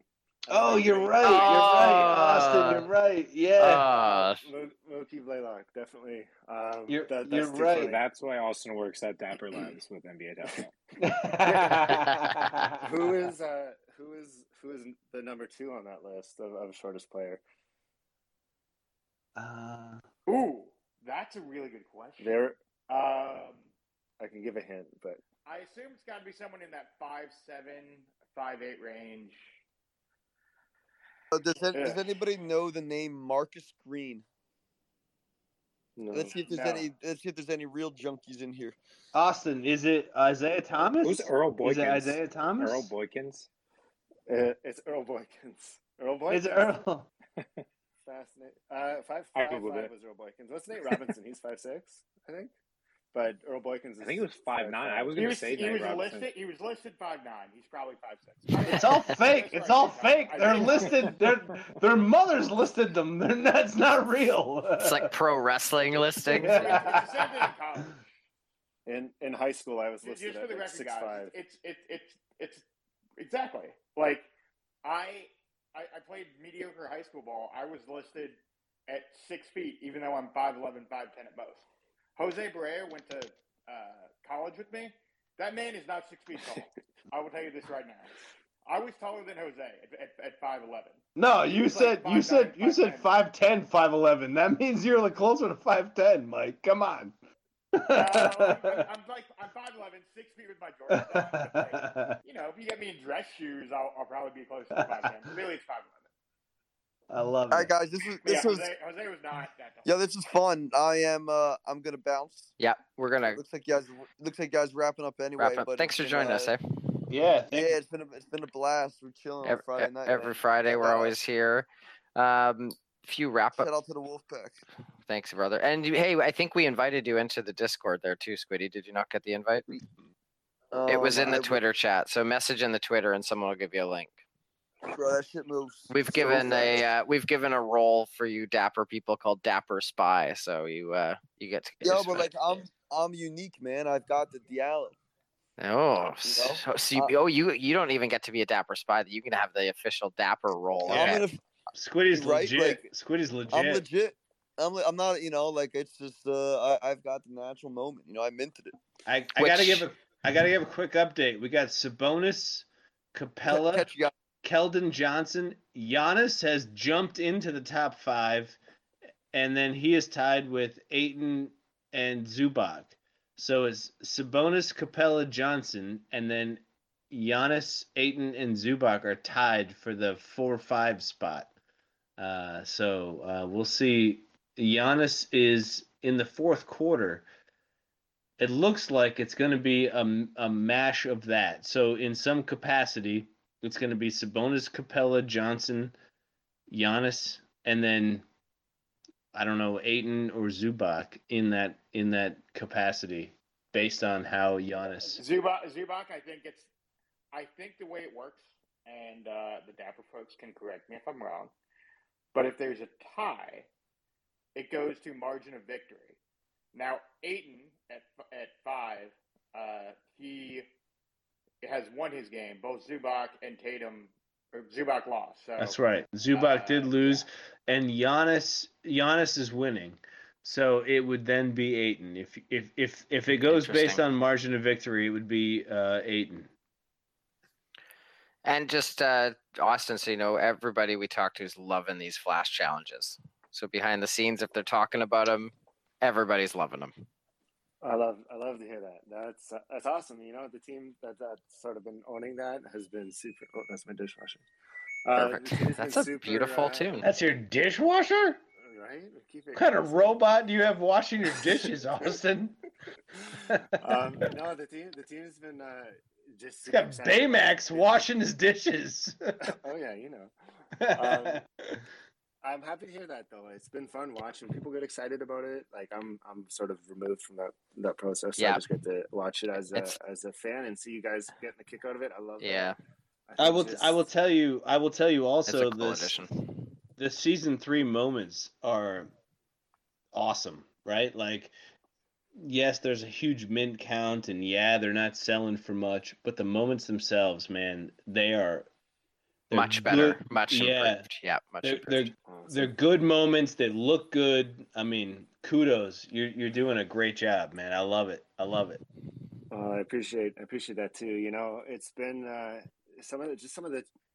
there's been so many advantages, I guess, approaching Series 3 that weren't necessarily there in Series 2, as everybody was sort of thrown into the deep end. But yeah, you know, just having that roadmap helps, and having a full year to sort of really be more proactive about knowing what's coming and setting stuff aside. Like, the amount of plays that I just outright like reject, I guess, like just I'm like, that's not up to snuff. Like, it's much higher, you know, this season, because now we've got that clarity of how many moments we can use and stuff like that. Yeah. So I think it gives us like a mandate to be, you know, a little bit more strict, while also, you know, siphoning the great plays off the top and saving them for later drops. So I think I hope, and I've sort of noticed this so far, is like the sort of candidates we've got for throwdowns, the candidates that we've got for the MGLEs and hollows. Like, I think it'll just make a bit more sense when you look at it like big picture. So I'm super psyched about it, and it means a lot to hear you guys say that. And I appreciate it. Awesome. Yeah, keep up the good work. I just want to give a few shout outs here before we take off, Mark. I linked a contest that our historian Steve is doing, or not necessarily a contest, or if you want to talk about the Raptors tickets a little bit, Steve. You are offering up a few Raptors tickets, which is super cool. Amazing community move. I bought a couple. Yeah, exactly. I bought a couple tickets. Actually, I have more games. I haven't talked about those, but the idea was I bought like a whole row of tickets, and I just want to give them away and go to the game with a bunch of top shotters. So this is hopefully the first of a few different giveaways, and yeah, I mean, you know, it's just kind of like an unofficial. I mean, I know Top Shot's throwing a lot of money at like the VIP experiences and the boxes and everything else, but I kind of wanted to show what can be done on like a shoestring budget. And what I think was really fun here is that everyone's kind of coming solo. So it takes a certain kind of, you know, personality to go to like a game without knowing people, but we all know each other because we're all collectors and we have so much to talk about. So I think it's going to be a blast, and I'm looking forward to it. It's really cool, man. Really cool. Made me really proud to just be hanging in the same group with you and having you do stuff like that, because it's exactly what will push us forward and keep this community going. And Frankie Ballers, we didn't get you on the program today. I don't think you were around a mic, but there's a 2K tournament with the Ballers thing coming up that is really cool. So definitely go check out Frankie Ballers there and this Ballers thing. And Clegane's a big week for you too, bro. I just wanted to say congratulations. I don't know if you want to speak on your new job title or not, but pretty awesome. It sounds like the community's pretty hyped about it. Yeah, I'll just really quickly, thanks, you know, for that. And for those that didn't see, I have officially joined the Moment Ranks content team, and I'll be joining the guys over at Shot Talking officially now. I mean, I've been on their stream a few times kind of as a guest, but now I'll be, you know, doing it regularly, and also, you know, continuing to write more blogs and stuff like that. Other shows I'll be jumping into as well that will be through Moment Ranks. I know that the Dapper NFL project is in our sights, right? It's not here yet, but we know it's coming, so we're starting to work on some things for that too. So a lot more to come in the future, and I'm excited to continue bringing some more stuff to you guys. Awesome, man. Well, we're just really stoked on you, and once again, seeing someone go from community member to, you know, something even more than that's been really amazing to see. Yeah. Oh, and also, of course, I can't forget, thanks for, you know, Top Shot for letting us host the pack drop on Tuesday. That was just, you know, 20,000 plus people. That was just unbelievable. At first, I got to say, I was very nervous. But then, you know, as we got talking, I kind of but like, you kind of like don't look at the number anymore as to how many people are in there. And the chat was really great. Everyone was, you know, very interactive, especially we were there 2.5 hours, I think, just, you know, and on camera too. You know, you're trying to make sure you're not doing anything dumb, and, you know, don't pick your nose. Don't pick your nose on camera. Yeah. So it was definitely a fun experience, and you know, to have that exposure was really cool for sure. These season 3 pack drops, you do that again, you might get like a 6-hour one coming soon. Yeah, I mean, listen, if they give us the time, we'll talk as long as possible. But I definitely was sore just from sitting for so long and not moving for 2.5 hours. Awesome. Well, that is great. Well, somehow, Mark, we jibber jabbered for another 3 hours here. I love it, man. Wolf, I appreciate you, brother, and I appreciate you. everybody. Yeah, I appreciate everybody joining us tonight and every Friday night, and we look forward to next Friday night, and everything that happens between now and then in the Top Shot world. We'll try and cover, right? Like, I think we can tease it. I think we have the man Jacob coming on. Yeah, we do. You're right. We probably should tease it a little bit. We got Jacob. We're hoping maybe Austin, you come back with us, and we'll have a really fun-filled Top Shot Friday night next week. And everybody, and Mike, you always come back too, man. So we always appreciate having you on, and you really know your shit, and you help validate us a bit on this for basketball hoop heads. Hey man, I try to do what I can when I can. I'm pretty busy out here in SF, but I try to jump in on the Wolfpack when I can on a Friday night. Yeah, love it. Appreciate y'all, and we'll catch you in the Discord this week, and we'll see you next Friday. Thanks, Al.